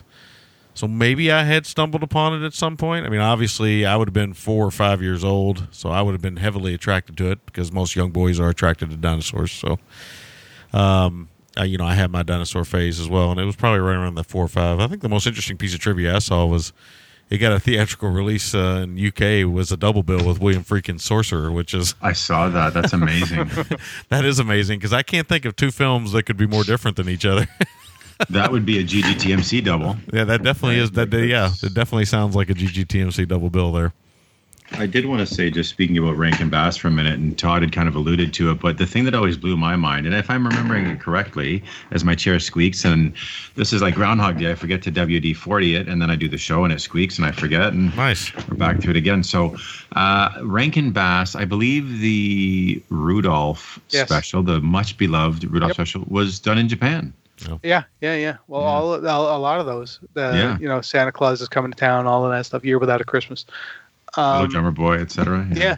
A lot of the work was done in. That was every time we talk about the Rudolph special, I always remember. I think it was you, Will, who said that Rudolph's dad's a prick. He is. He's not a very good father figure, and no, he's not. No, he's terrible. He doesn't accept his son as he is. Yeah. Santa's not much better. Yeah, Santa's a bit of a prick too. Yeah. Yeah, it takes Santa being able to use Rudolph for his own means to approve of him and his differences. It's a very right wing of Santa. Yeah, it's bizarre. It's very bizarre. And, speaking of characters, and I am going to digress here, and I apologize, but I have to say it. I was talking to William during a jog the other day, my oldest son, and he was telling me how he doesn't care for Alvin and the Chipmunks. And I've mentioned this on the show before. I'm on record as saying Alvin is a little asshole. Yeah. Yeah. And I didn't use those words with my son, but I said Alvin's not very likable. No, he just not. Uses Simon and Theodore. Yeah. He's such a little shit. Yeah, he is. And that show hasn't aged well. Yeah. No, it hasn't. Never been a chipmunk guy myself either. No. But anyway, I digress. So this one, I had not seen this, and in fact, I think I'd said to Todd, is this like an Italo kind of like cannibal film or something? I'd asked something like that. Like that's what I thought it was, and it's very much not that. No.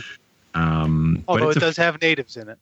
Although it does, and played Japanese natives. Yeah, Japanese natives, which works reasonably well with prosthetics and oversized teeth. They work reasonably well. I think during that scene, not to jump ahead, I thought to myself, I don't think I've ever seen this many Japanese actors dressed as cavemen and cavewomen in my entire life until now. But this, to me, I think, in summary, feels so much like a good Sunday afternoon film. Yeah.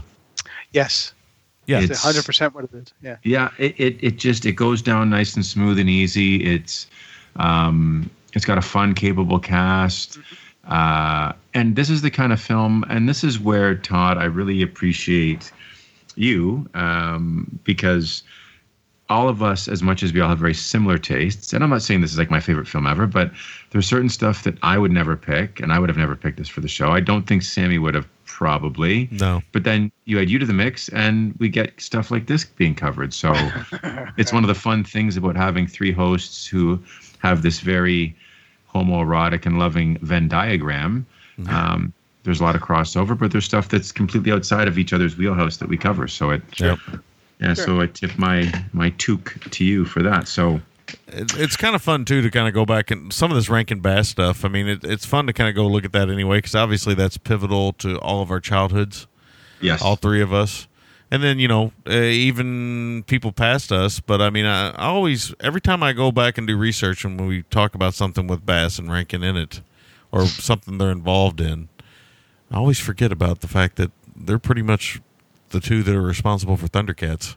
Yep. Thundercats and Silverhawks and Tiger Sharks, I think. Yeah. Tiger Sharks, yeah. Thundercats was and The Hobbit. Monster. Yeah. Yep. Yeah. Obviously, that one of my favorite things they ever did was the animated Hobbit.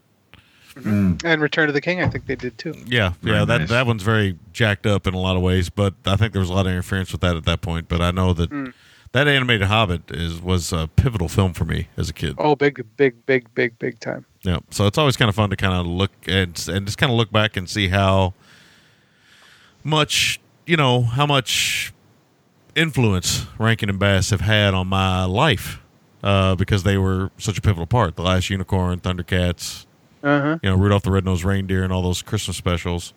Obviously, Mad Monster Party and some other stuff. So, but Frosty the Snowman, which Todd and I had fun doing impersonations of when we covered Microwave Massacre, and oh yeah, I mean, I can imagine. It's just and Todd and actually, Will, I think you had some comments about Frosty the Snowman not too long ago, right? Too. I feel like it hasn't. Yeah, it doesn't. Yeah. You know what? That one hasn't aged well, man. Yeah. It was one I always felt like that and Rudolph were kind of 1A, 1B from my childhood, but. You go, and my wife, I'm vocal about that. Well, not with the kids because I don't want to color their perception, but I'm very vocal with my wife to say Rudolph is far superior to Frosty. It is so flimsily put together with such a mediocre foil. I don't know. Yeah. But anyway, I mean, no, wait.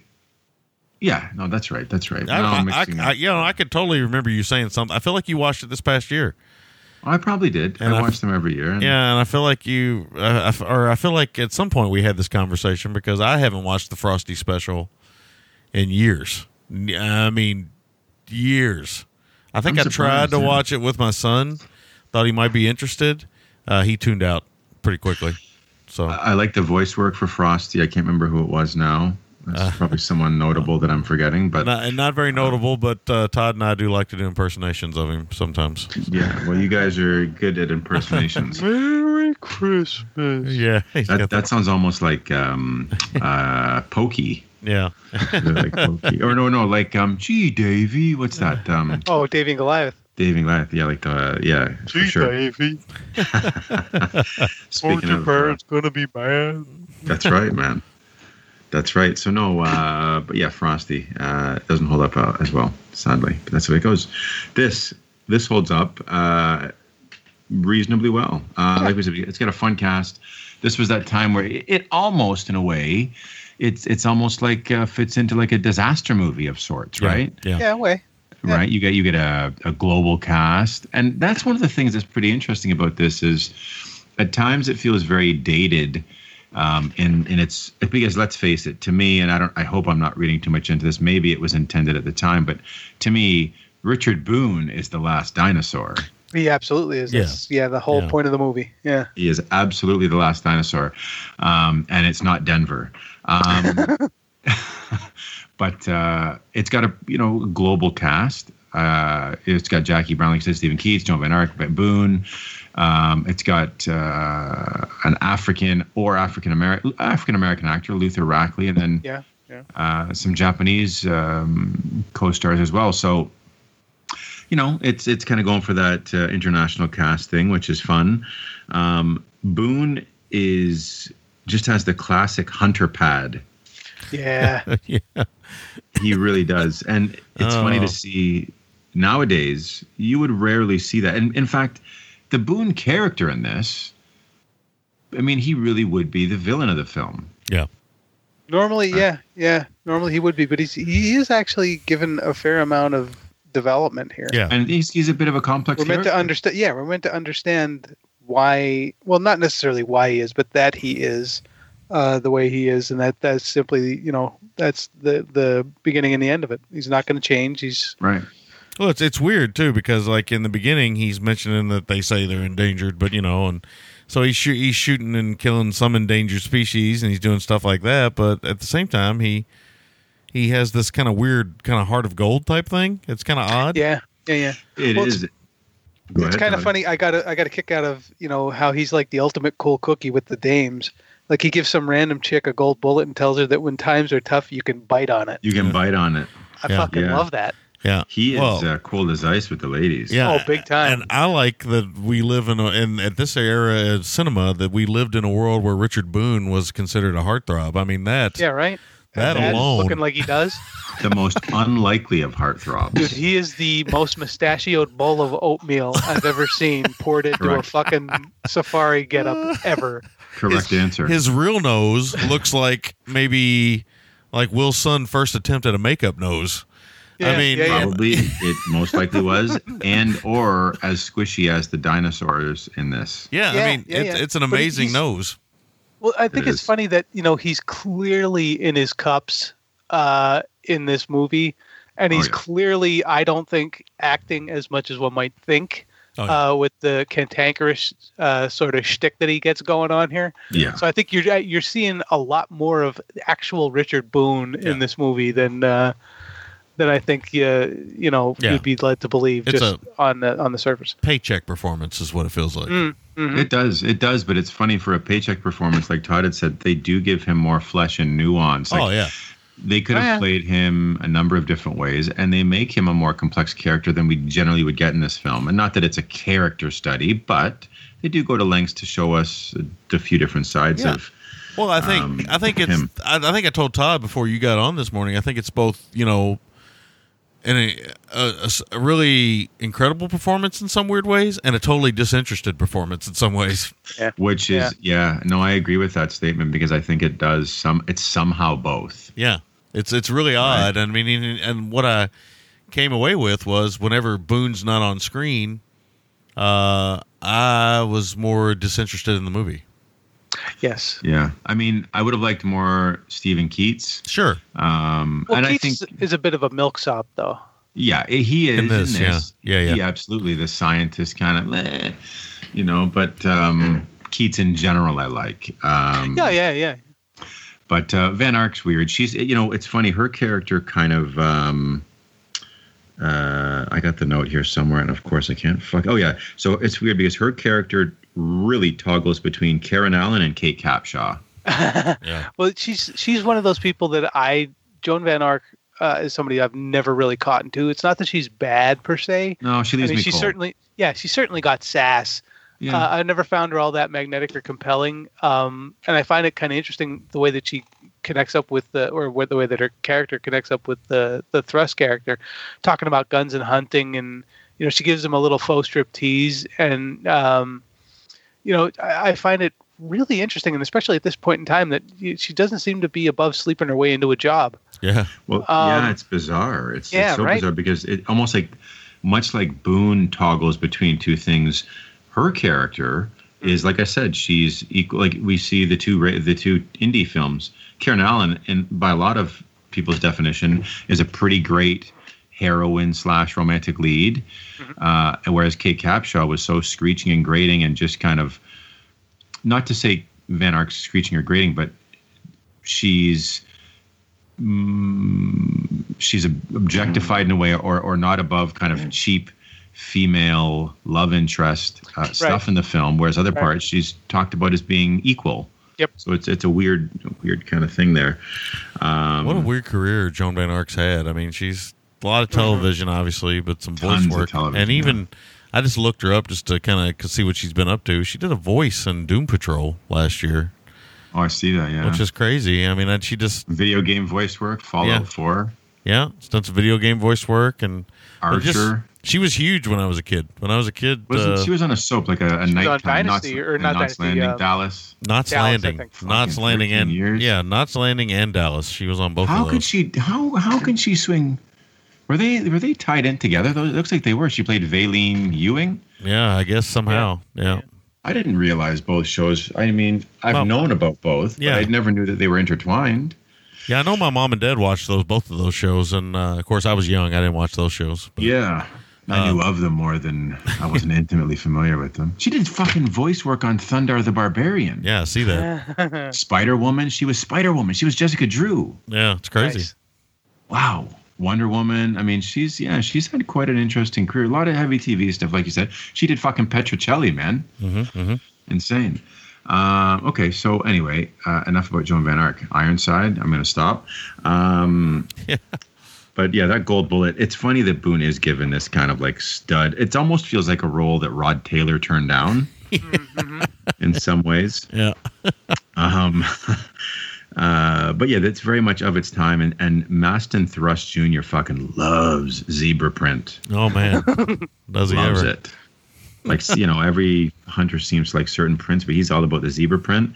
And I got to ask, does the classic hunter pad, is it not tied together completely with a fireplace? Like, if you don't have a fireplace, does that invalidate your hunter pad? Well, yeah, because you have nothing else to tie it together as far as, what are you going to hang your big prize above? Or the your, door? or I your don't rug think below. So. Yeah. Yeah. Yeah. I mean, nowadays. But, well, nowadays fireplace. He's got the trophy room on his private plane. Yeah. Yeah, he's balling. Yeah, I mean, nowadays Big fireplaces are for hanging TVs now, right? So they're not hanging. Right. Yes. Not for hanging stuffed heads. Not for hanging a fang. Not for hanging a fang there, buddy. Yeah, we'll get back to that, hanging that fang. Yeah. So you want to hang a fang on a few of the dames in the last one, man. Yeah, right. On Edith. Oh, yeah, that's right. You probably woman. on Edith. Yeah, you definitely would hang a fang on something there. You'd lose a fang. You'd lose a fang. Yeah, she'd be hanging a fang, man. Find a fang. Yeah, hey. Shit. Maston Thrust Jr., master of the toast speech. Oh, yeah. Yes, Pretty amazing. Is. Yeah. He's got a great name. I mean, great character name. Maston Thrust Jr. We kind of talked about this a little bit, but I mean, wow, what a name. I mean, it's just like... He's got a lot to live up to. He does. I rewound it and was like, did he say Maston? And sure enough, he did say Maston. I'll tell you what, Maston Thrust Jr. is thought of to be the richest man in the world, but for some reason, dude loves to wear sunglasses that someone clearly sat on and didn't fit his face properly at all. Well, I think because he probably just woke up with them on his face, so he was rolling around in bed, sweating his booze out. Yeah, I hate to be the one that says this, but knowing Richard Boone's reputation behind the scenes, I'd say those shades were probably, hey, get this guy some shades, man. Those eyes are way too bloodshot. Yeah, well, I mean, when you can see it, dude, I think a couple times he takes those glasses off, you can't even see his eyes. Yeah, the bags are so puffed up.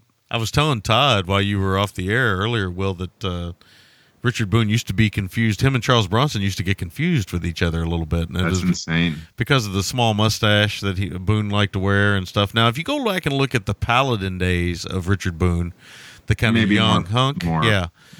Before his nose kind of becomes this kind of like cartilage, like kind of weird creation that it became.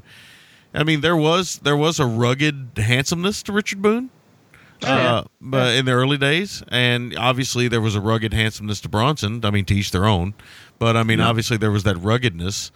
My mom was a fan of Richard Boone, especially Paladin era Richard Boone. Oh yeah, my dad loved Paladin. Yeah, and I think that that ruggedness. As I've gotten older, I realized my mom really had a thing for these kind of rugged men of the earth kind of looking, guys. These guys that handsome, but in a very earthy way.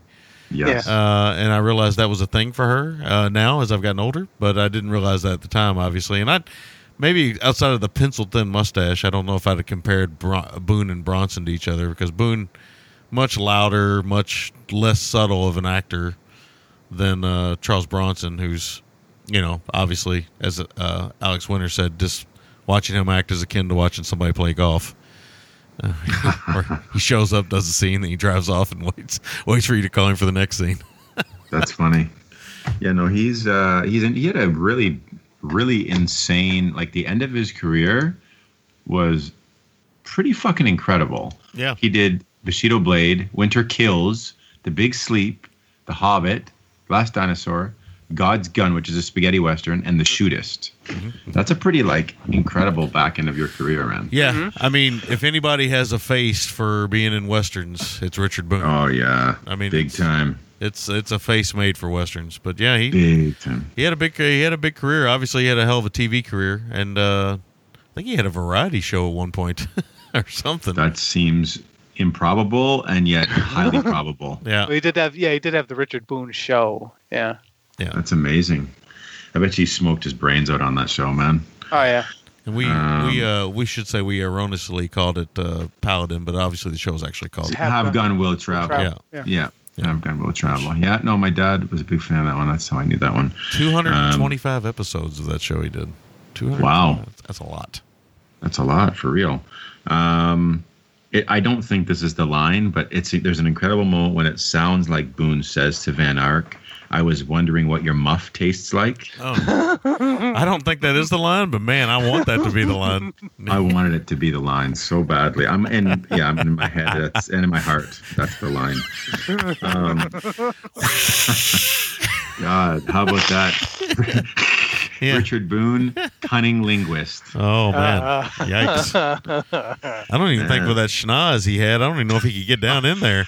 Well, yeah, right. I'll tell you, he could work the little man in the boat pretty good with that. Oh, that's true. Yeah. Good point. Yeah, he could.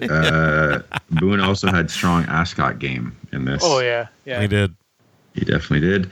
I love that. This also, of course, it feels a little bit like if Spielberg would have been a little indebted to this one with Jurassic Park.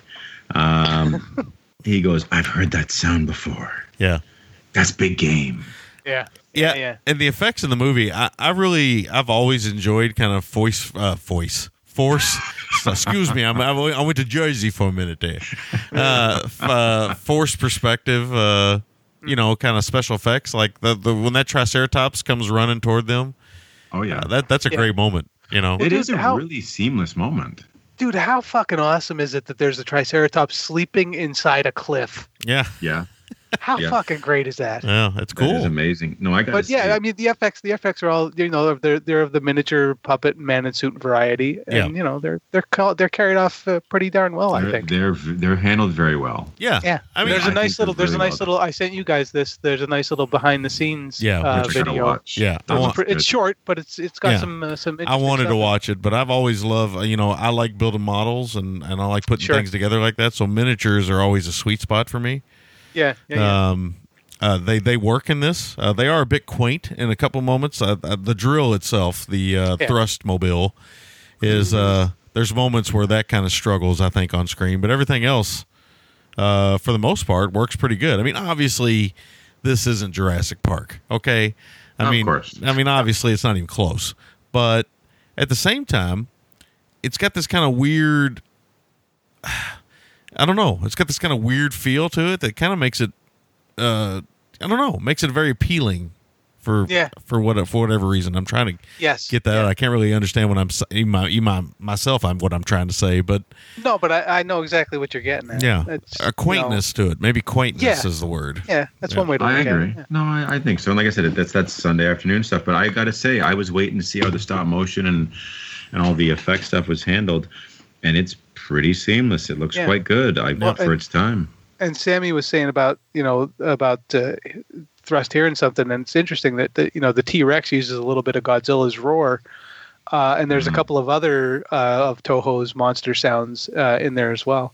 So You would be the one, I think, to catch it's those. definitely for those who are fans of the Godzilla movies. They will definitely hear some things in this that they recognize. No doubt. That's amazing.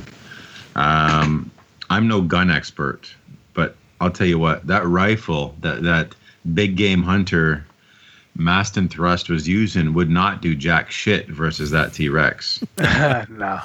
That was almost comical, but I get it at that point. I mean, not much would. I'll tell you, it's funny. He bemoans. He seems so irritated that the T-Rex won't stand still. Yeah. He was a stand still. It's pretty funny. And how about that? Terry the pterodactyl with the fast-thinking medical aid for his fellow dinosaur. Yeah. Pretty amazing. I'll tell you, we talked about the effects a little bit, but I really like even the sets and the locations they use. I think it all works really well. Like it's all very competent. There's bones and things like that where the sets are dressed with that look really good. Yeah, Really good. absolutely. What else looks really good, but I can't believe they went there because it feels to me almost like a family film in a lot of ways. I mean, it's a little bit edgier, but we get a fucking crossbow arrow through the heart. Yeah. That was pretty wild. Yeah. And I was like, holy shit, he just did that. Yeah. Yeah. It's weird. It is for the most part a family film, I would say, but it kind of exists in that weird. There was a shocking, violent moment. Yeah. It kind of exists in that weird kind of in between moment. It always reminds me of, again, this is the first film I always think of, but I always think of my grandmother taking us to see Temple of Doom, and my grandmother wondering what she took us to when Oh man, when Indy rips a heart out. She's like, what am I watching? You know? Oh my god, yeah. And that was insane. I always compare that to any like moment of violence in a PG film. I always compare that to it. Oh yeah. Yeah, no, that was as nuts as it gets, man. If you'd see a heart get ripped out and it's still beating. Yeah, I know. You just think about it, man. It's PG. It's insane. It was PG. That's like, even by horror standards, that's intense. It is. Yeah. So anyway, those are all my notes. Oh, okay. Yeah, I don't have a whole lot more to add. The movie is fun. I don't like to use that word much, but that Sunday matinee thing, that is what it feels like. It reminds me of Sundays when I was a kid, and since we're all similar in age, especially Todd and I, I'm sure there were many Sundays or Saturdays where you woke up and probably either watched, before cartoons, maybe you watched Star Trek, or maybe you watched some... Jason, a Star Command. Yeah, or you watched some Toho feature, some Godzilla film or something. I've often on this show over the years kind of talked about my, not disdain for Godzilla films, but my just general boredom with them. But when I was a kid, I loved Godzilla films, and they certainly bring back an era for me of French toast and chocolate milk and Sunday mornings and things like that. So, and this film is certainly in that ballpark. Well, it's the same kind of thing. It's the same kind of feeling that I get from a lot of peplums. Yeah. It's just that sort of easygoing, turn everything off, just kind of relax into this little adventure we're going to throw you into. Yeah. Sort of thing. Yeah, very much. Yeah, keeps it very simple. Film. Yeah. And there's some fun gobbledygook in here. I mean, there's these guys talking about stuff and everything and explaining all this, and I call it gobbledygook because it's just dialogue to move the story forward, right? But flimsy science in a way, but that's okay. We go with it. Yeah, I mean, you do. Shit. Yeah. And again, like I said, Boone is he's either incredibly bored or he's having fun. It's kind of hard to tell which at certain points, but it's certainly a lively performance in a lot of ways. He's got a certain kind of delivery that's unique. He is a ladies' man while not being a ladies' man. He's a bit of a jerk while not being a bit of a jerk. He's both sweet and yet unkind. It's a very odd performance in that way because he is the last dinosaur, so to speak. He's the titular last dinosaur, I guess we should say. Indeed. Yeah. But it does have an odd tone. I mean, and it just and there's certain things that I always find weird in movies, and this one's got one of those weird kind of pet peeve things for me. Okay, during the press conference, for whatever reason, we're showing close-ups of Joan Van Ark. And obviously we're doing that because, the audience is supposed to remember that she's a pivotal part of the movie because it makes no sense for her to be a part of the TV presentation. Nobody has really introduced her as a character other than Boone's assistant at the time, who's got kind of a thankless job of kind of wrangling this Donald Trump-esque type character. Which is what he reminded me of, right? I don't know if he reminded you guys of that a little bit. I mean, obviously, Trump's not really an outdoorsman. That's more of his son's type thing. But you get that sense, right? This rich and powerful, I'm going to shoot anything I can do whatever I want type of thing. But I'm glad I didn't think of that. Sorry, I'm glad I didn't think of that because it would have spoiled the viewing a little bit for me. Not to get political. No, don't get me wrong. When I say that, I mean that in the sense that that's what he reminds me of. In no way do I think that that makes me enjoy Richard Boone's performance more. No, of course. Jesus Christ. Talk about a slippery slope I may have walked on. I'm on Noah's Van Ark here, out here by myself. But I mean, but anytime, I get what you mean. He's that, very much so. Anytime you see this, these kind tycoon. The buffoonish tycoon is. Every time I see that, that's the first real life person I think of because he is the quote unquote buffoonish tycoon. I mean, that's what he is, and so when I see a character like this, I'm always kind of reminded that these people actually exist in real life sometimes, where money has kind of gotten them through a lot of. Stupidity and basically being petulant children.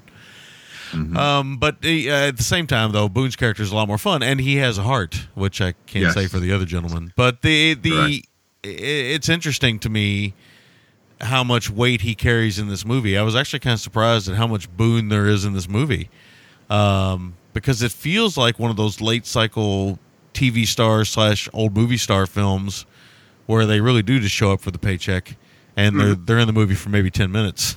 Yeah, sure. But no, they do give him. And I think, like you said, it's a weird mix of disinterest and engaged, inspired performance. Like, you would expect someone at this point in his career to really mail it in. But to his credit, he's jumping around. He's rolling in the mud. Yeah, he's going for it, Yeah. And Boone died pretty young. I mean, he was not an older gentleman, but I talked. Me and Todd were talking about it. That he's one of these old school Hollywood guys, and he smoked all the time.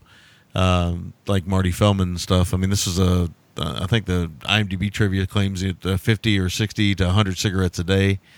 I mean, this is a guy that just smoked constantly. And of course, he ended up dying of throat cancer. But it's funny. You think to yourself, oh, okay, well, sure he did because he smoked so much. But then Todd reminded me that Peter Cushing smoked a ton and he lived to be, almost 90 years old or something like that. So cigarettes he was up there, Yeah, cigarettes kind of pick and choose who they want to pick and choose, just like so many things. But he was like Feldman stuff. He just one of those guys that, if Boone was not smoking on screen, he was smoking. He's one of those guys. That's all the Hollywood stories I've ever heard from him is that there was never a moment where he didn't have a cigarette in his mouth. And that seems to be, again, old school tough guy. But obviously there was an era where people smoked cigarettes too, a lot. And not until the 70s did people really start to tie lung cancer and other issues to cigarettes. So let's not forget that. This is a guy who probably grew up and probably started smoking when he was probably 6 or something, for God knows. Absolutely. Probably the thing that probably shortened his life just as much, though, was probably the fact that he was a raging alcoholic. Big time. At the behind the scenes, big time alcoholic. And very interesting. And he's got a bit of Hollywood scandal behind him, too. I mean, there's been stories over the years that, it was scandalous at the time that he may have been, a closeted homosexual and that he... No way, never heard things, that. Yeah, things like that. And, there's stories like that over the years and stuff. But again, obviously that's scandalous in hindsight, not as scandalous today. But yeah, in the context of the time, it would have... Yeah. But, it's just, there was these kind of weird stories about him and stuff. I think he may have been one of those actors, too, that may have had the reputation of being this is going to sound really childish when I say it out loud, and I apologize in advance, but he may have been one of the quote-unquote big dick actors of the... Oh, really? Yeah, he may have... him and Milt. Yeah, Milton Berle and John... was it Garfield? One of the Garfields or something? No? There was one actor that worked with John Wayne. John Wayne couldn't stand him because he thought he was a deviant. I can't remember his name off the top of my head. Yeah, because I can't remember his name because he would fuck anything, is what I was told. So, Oh man, might have been Garfield. I can't remember his name off the top of my head. He's in Red River. I remember he's in that. So, why I'm drawing a blank on his name all of a sudden, I can't think. Forrest Tucker's another one though. Forrest Tucker was. Yeah. By the way, Peter Cushing died at 81. 81. So that's pretty old to smoke as much as see. Yeah. Of course, it's Forrest Tucker. His nickname Mule Dick might have been may have. So I mean, it is what it is. But it's always kind of fun for these these Hollywood stories. The Milton Berle one's always kind of fun to think about because there's all these great legendary stories of Milton Berle's infamous member and how he would if anybody asked, he would show it to them. And everybody that saw it said they were both astounded and appalled. Yeah. I wonder if he was a shower or a grower. I bet you he was a grower. I bet. Or maybe he was a shower. Who knows? You know what? I don't know. I don't even know if there's any person I'd probably never want to see nude. That might be. He's got to be at the top of the list. Well, I'd rather see Richard Boone nude than Milton Berle. Yeah. It's just for whatever reason. I never thought I would say that out loud. I never thought I'd think that. Well, not only that, it's on record now for the rest of your life. It's on record. The internet is forever. You know what? Burl's a little bit pasty though. Oh man. Anyway, I got to find the name of that actor. I will when Todd gets on this. But I had a lot of fun with it. The Neanderthal performances, the kind of cave people performances, are kind of fun and interesting and a bit odd. I'm not making light of anything when I say this, but I did have a fun joke I wrote down, and I thought I better not say it, but I'm going to go ahead and say it anyway. But if there were any Neanderthal groups out there, they might be offended from these performances. Sure. They are a little tacky, but they're fun in that weird way. It's kind of it's weird to say this out loud, too. It's kind of a stroke of genius to have Japanese actors play Neanderthals. I don't know why. Yes. I never thought that would work, but it really does kind of work. That's true. Works quite well in the movie, actually. And I like that the one grabs a purse and whatnot.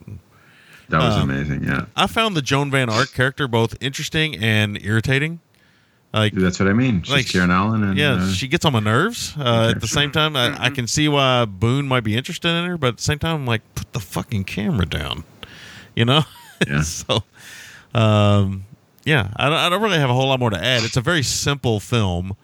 And I like that the Maston thrust.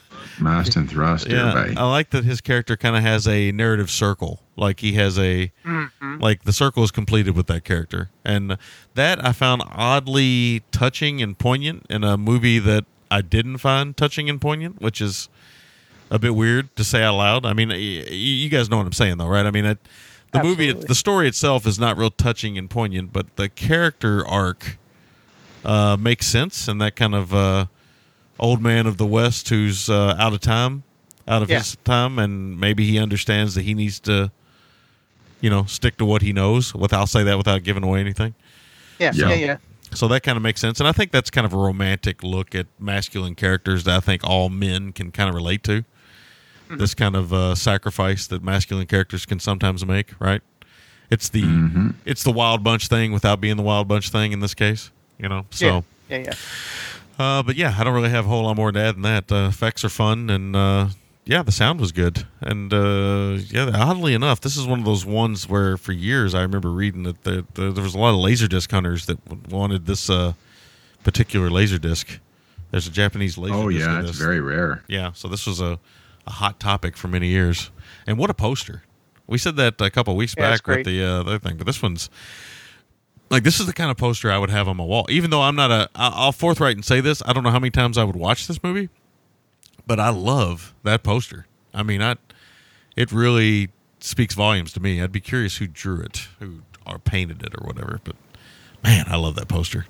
It's like, it's like Savage Sword of Conan mixed with all the other stuff. But I mean, it's just wonderful. If you guys haven't seen it, check it out. It's amazing. I'll kick it over to you, Todd. Alrighty. Not a hell of a lot. Just a couple quick hits here. So Boone, he rides Hurd on a press conference like it's nobody's business. He's clapping his hands. He's hooting whenever they get unruly. That for a minute, I thought he had a clapper, like to turn the lights on and right? off. Yeah. Nah, man, that's all him. He's thunder in them hands. John Ireland is the actor's name. I was thinking of, not Garfield. Oh, yes. So John Ireland, notoriously one of the bigger units in Hollywood history, and was not afraid to use it on both sexes, evidently. So. Oh, there you go. Good for him. He was open-minded. So, yeah, what are you gonna do? So, it's yeah. The story obviously it borrows heavily from the work of Sir Arthur Conan Doyle, Edgar Rice Burroughs, Robert Howard, and Marvel's X-Men comics with the Savage Land. So, I mean, there's a lot of precedent for this type of thing. Kazar. Yeah, exactly. But it's very pulpy in that aspect. I'm a big Kazar fan and a big Shang-Chi fan. Matter of fact, I'm surprised they're making a Shang-Chi movie. I'll be honest with you right now, but whatever. Yeah. Well, I'll be interested to see how that pans out. So will I. Yeah, I do have all the omnibuses of the Master of Kung Fu. Oh, do you? Nice. That was that era of Marvel Comics that I really like. You know, Blade, big time. Master of Kung Fu, That Werewolf by Kazar, Night. Werewolf by Night. I have that omnibus. I mean, that really weird pulpy stuff they did. Tomb of Dracula, all that stuff. Yeah. Like 70s, mid 70s. Yeah, the 70s mid to stuff. late 70s. Yeah, it's really when Marvel was kind of trying to refine their identity, and they were doing some really odd stuff, but it was really creative stuff in hindsight.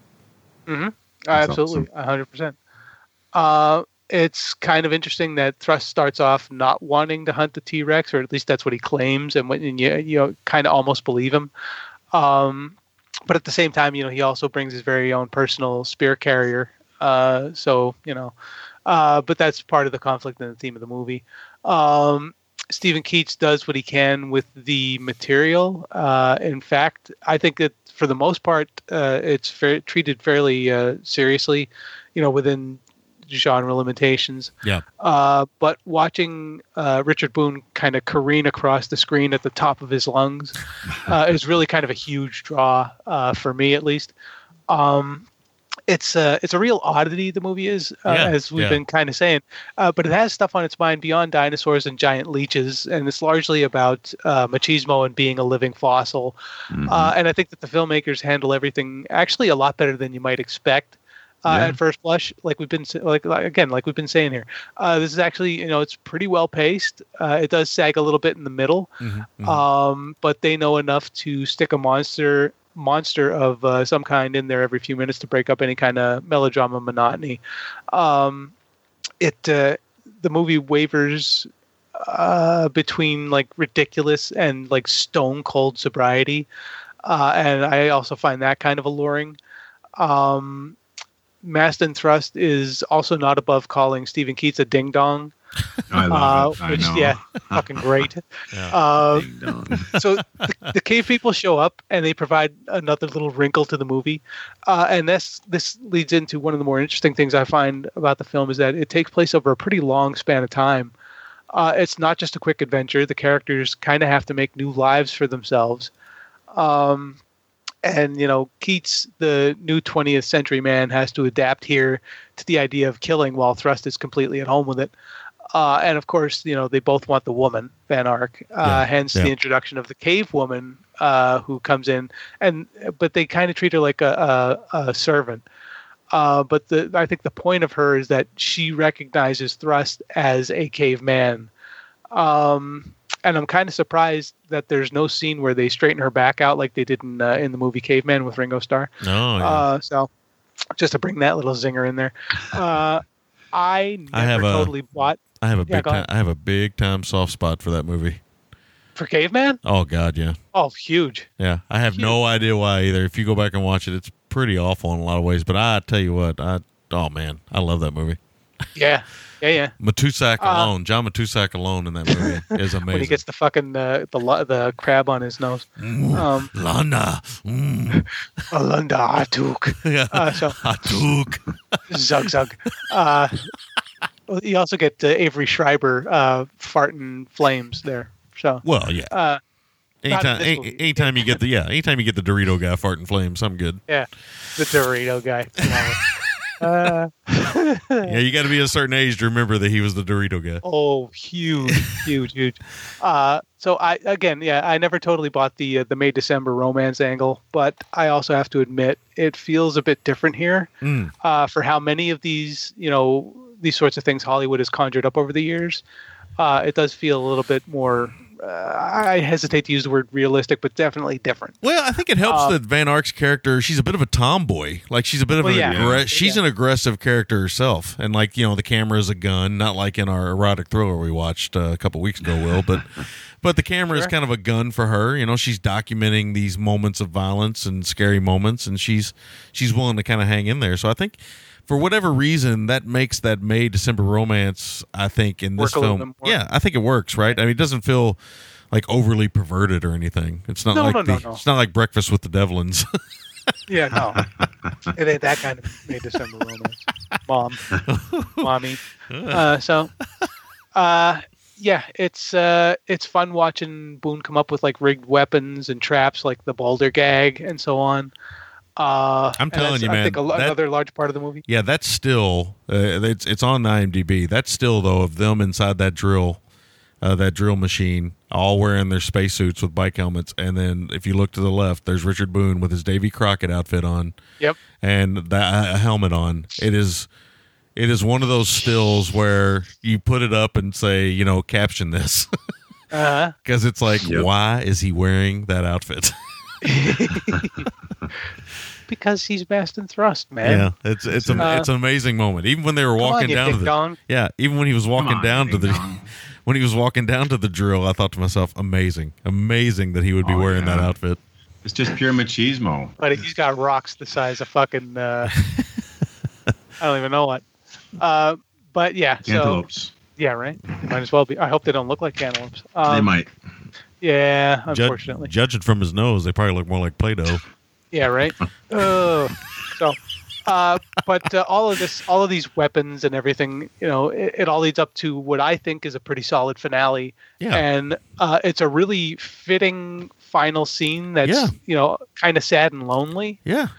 It has a poignance to it that's kind of unbelievable because, again, I don't think the movie's very poignant, but I really, but it's fair. You do get something out of it. Yeah, I feel like something more than you might think. Come full circle on the Mast and Thrust character, and you feel like some kind of payoff, and it's really weird how it works. Yeah.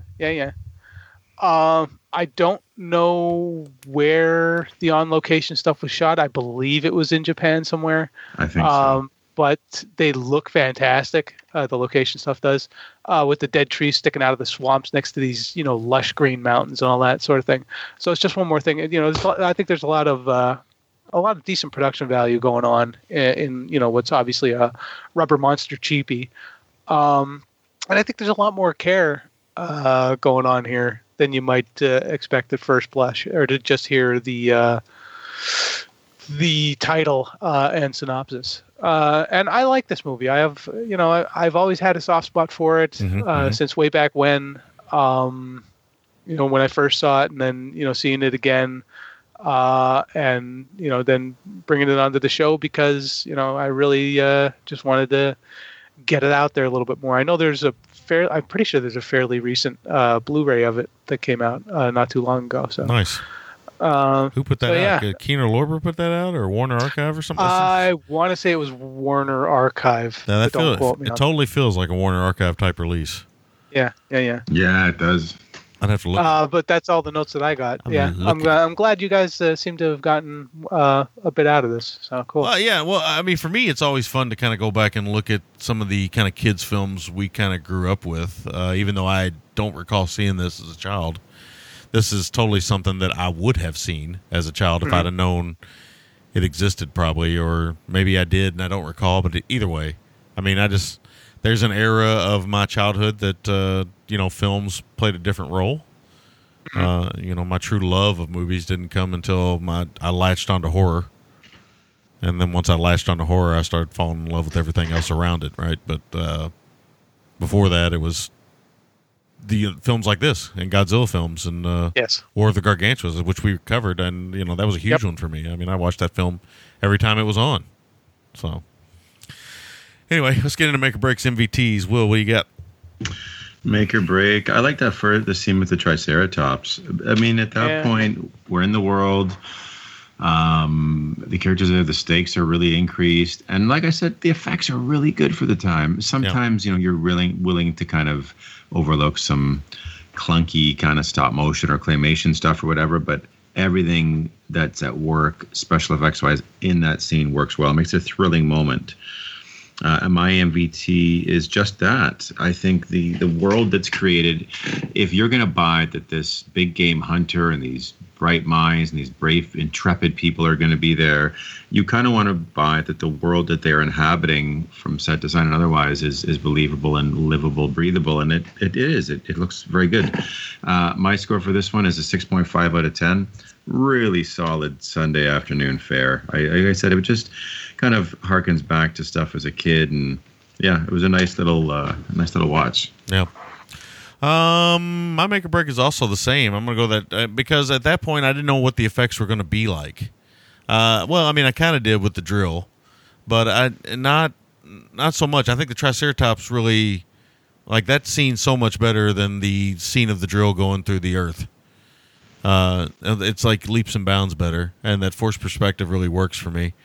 I really like that quite a bit, and I kind of knew what I was in for from that point on, so I was good with it.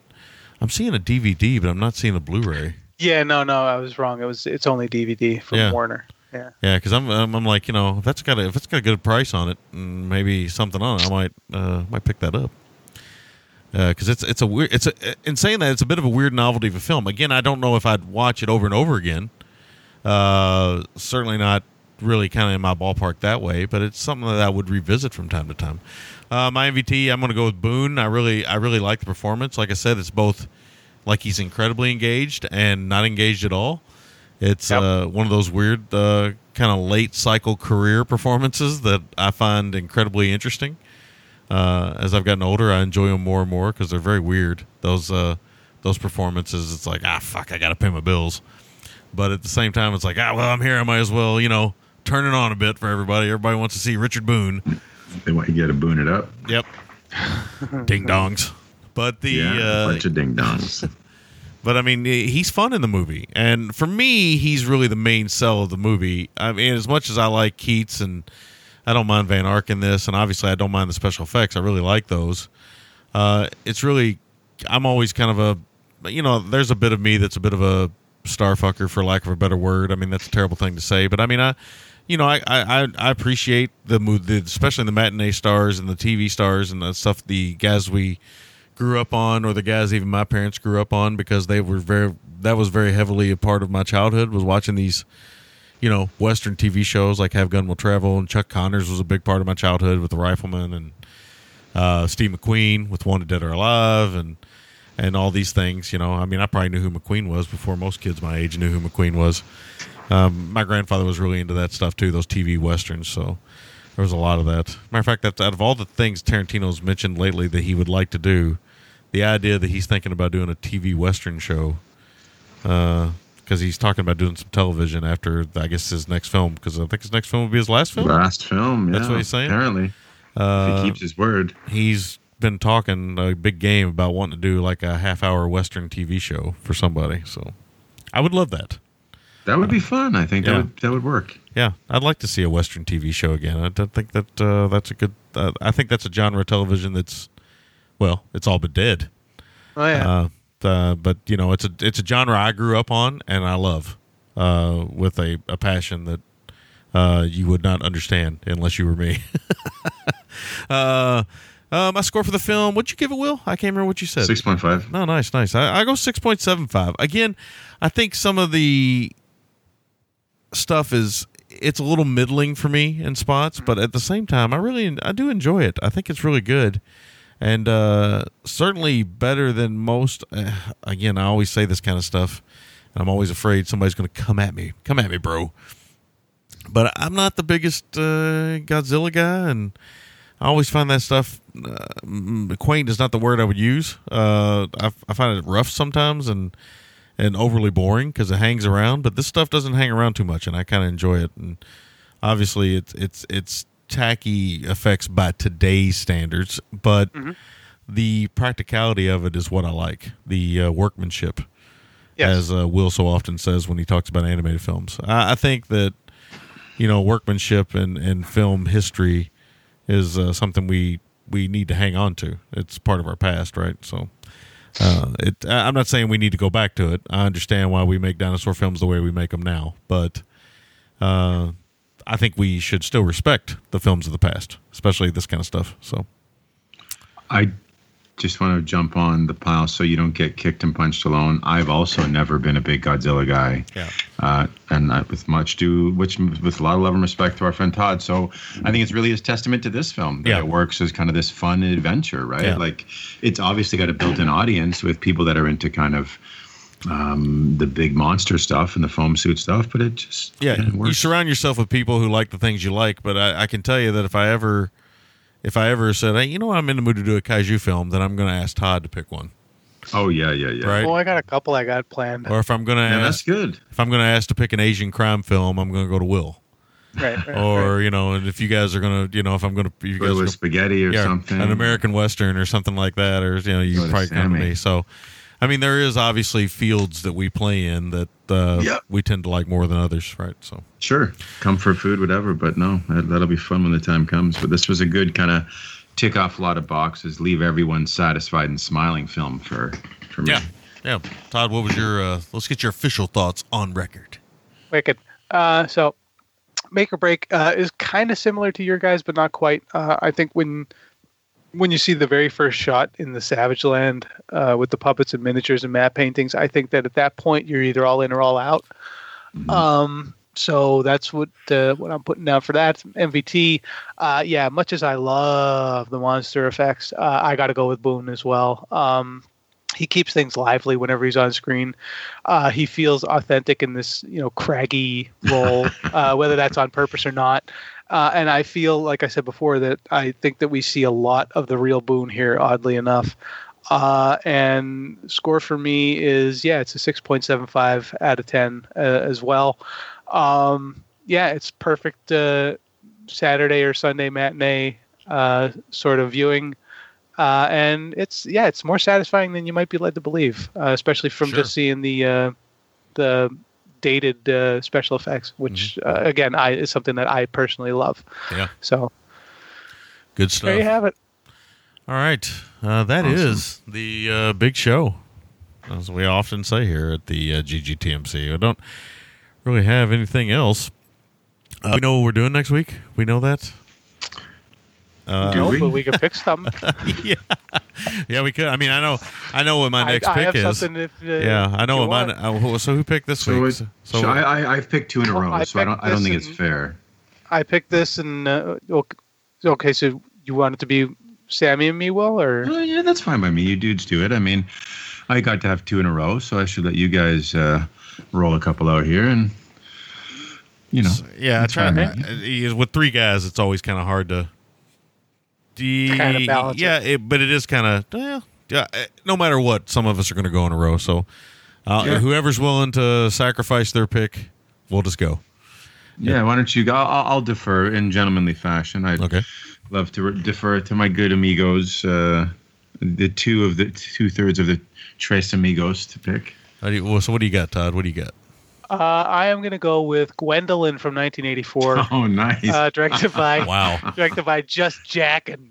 Oh, nice. Man. That's how I pronounce it anyway. Just Jackin, yeah. Because that's what he had to have been behind the camera. This movie has gotten so many releases in so many weird ways. And it's getting ready to come up with another, I think, a Blu-ray or a 4K release or something. So interesting. So interesting, especially when you consider what I'm picking. Which is the opposite of that in so many ways. I am picking Urban Cowboy from 1980. Oh, wow. What an episode. Directed by James Bridges, starring one John Travolta. And Scott Glenn in a mesh shirt. Yeah, so that'll be fun to talk about. And should be a fun episode, that one. That's going to be a really fun episode, man. We get the return of Brent Huff. We get the return of John Travolta. Tawny fucking Katayan. Yeah. Deborah Winger, Scott Glenn. Scott Glenn coming back. He was on what was he on a couple weeks ago? Yeah. And if you're really into it, a little Barry Corbin action. Barry Corbin, the famous Texas actor. Plays Uncle Nice. Bob in Urban Cowboy. So anyway, should be fun. I bought the Blu-ray recently of Urban Cowboy. I've been wanting to rewatch it for some time, and I just need an excuse. So I'm going to predict that I know who Sammy's big crush in Urban Cowboy is. okay, Okay. We'll wait till next week to find that out. Are we calling that episode Gwendolyn and the Land of Urban Cowboys? It's quite possible. Because Urban Cowboy in the Land of the Yik Yak. Gwendolyn, Yes. yeah, the Land of the Yik Yak. That's right. Gwendolyn has that subtitle, doesn't it? Yeah. It's fun. Man, I haven't seen that. I actually have a copy of Gwendolyn that I've had forever, and I've kept in my back pocket to cover on this show. So it's always fun when one of us picks something that I've always kind of held on to. So there we go. Finally, maybe I'll pick. Maybe is that Blu-ray out? I think it is. Well, maybe I might pick that up. Movie's absolutely ridiculous. I don't know. It'd have to be the right price. Anyway. Yes. neither All here right, nor- for that, yeah. Yeah, there's the perils of Gwendolyn in the Land of the Yik Yak. I don't even know if I can have that Blu-ray cover in my house. You seen that Blu-ray cover, Todd? Will? No, I haven't. I'm going to have to look for it up. Look at that.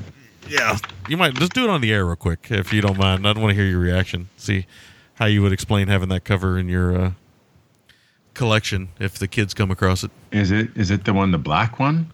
Well, the one with the two ladies on the front, yeah.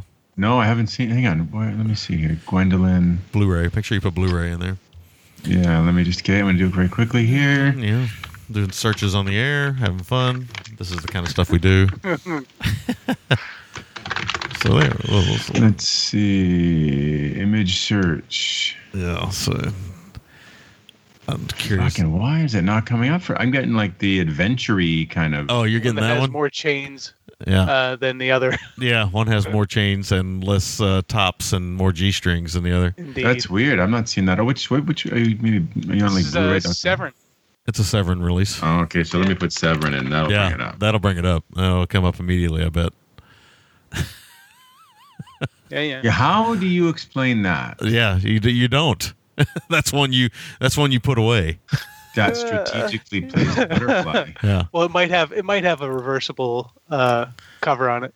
By the way, Wow. I want to say Brett Huff. Fun fact: I was watching that rookie TV show that I can't remember his name now. The guy that was popular for Firefly and everything else. And Nathan Fillion. Oh, Nathan yeah, Fillion. yeah, I was watching that show for a little while, and Brett Huff is on that show, and he's really good. Is he? Yeah, and he's as playing this kind of grizzled cop, and he's really good in the show. So it's always fun when some of your B movie kind of guys you remember growing up watching some B movies with. It's kind of fun when they pop up in something. The show is take it or leave it. You'd have to be a fan of Fillion, and I liked it at the beginning. I don't like it so much now. There's a female actress on the show I like a lot. And that's probably why I kept watching it. But Which? I quit watching it because I just kind of got bored with it after a while. But Brent Huff's on the show, and he's really good. So there, just throwing it out there. And I'm Facebook friends with Brent Huff. Man, come on. So am I think. Yeah, he's a direct. He went into some direct things. Yeah, he's a fun guy. Yeah. All right, so that is the big show. We're kind of filling out a lot of space here at the end, so that'll be fun. Perils of Gwendolyn in the Land of the Yik Yak and Urban Cowboy. With Urban Cowboy. Gwendolyn in the Land of Urban Cowboys. I gotta get to work. Yeah. I gotta go work, sissy. Come on, sissy. I hate the fucking way he says her name in that movie. Sissy. That's amazing. Fucking nails on a chalkboard. Yeah, so you're going to get a lot of that next week. And you're going to get Scott Glenn looking sweaty and dangerous. Yeah. All right. That is a big show. I will say adios. Adios. Thanks for listening. You can find the gentleman at ggtmc.com, and you can email the gentleman at midnightcinema@gmail.com.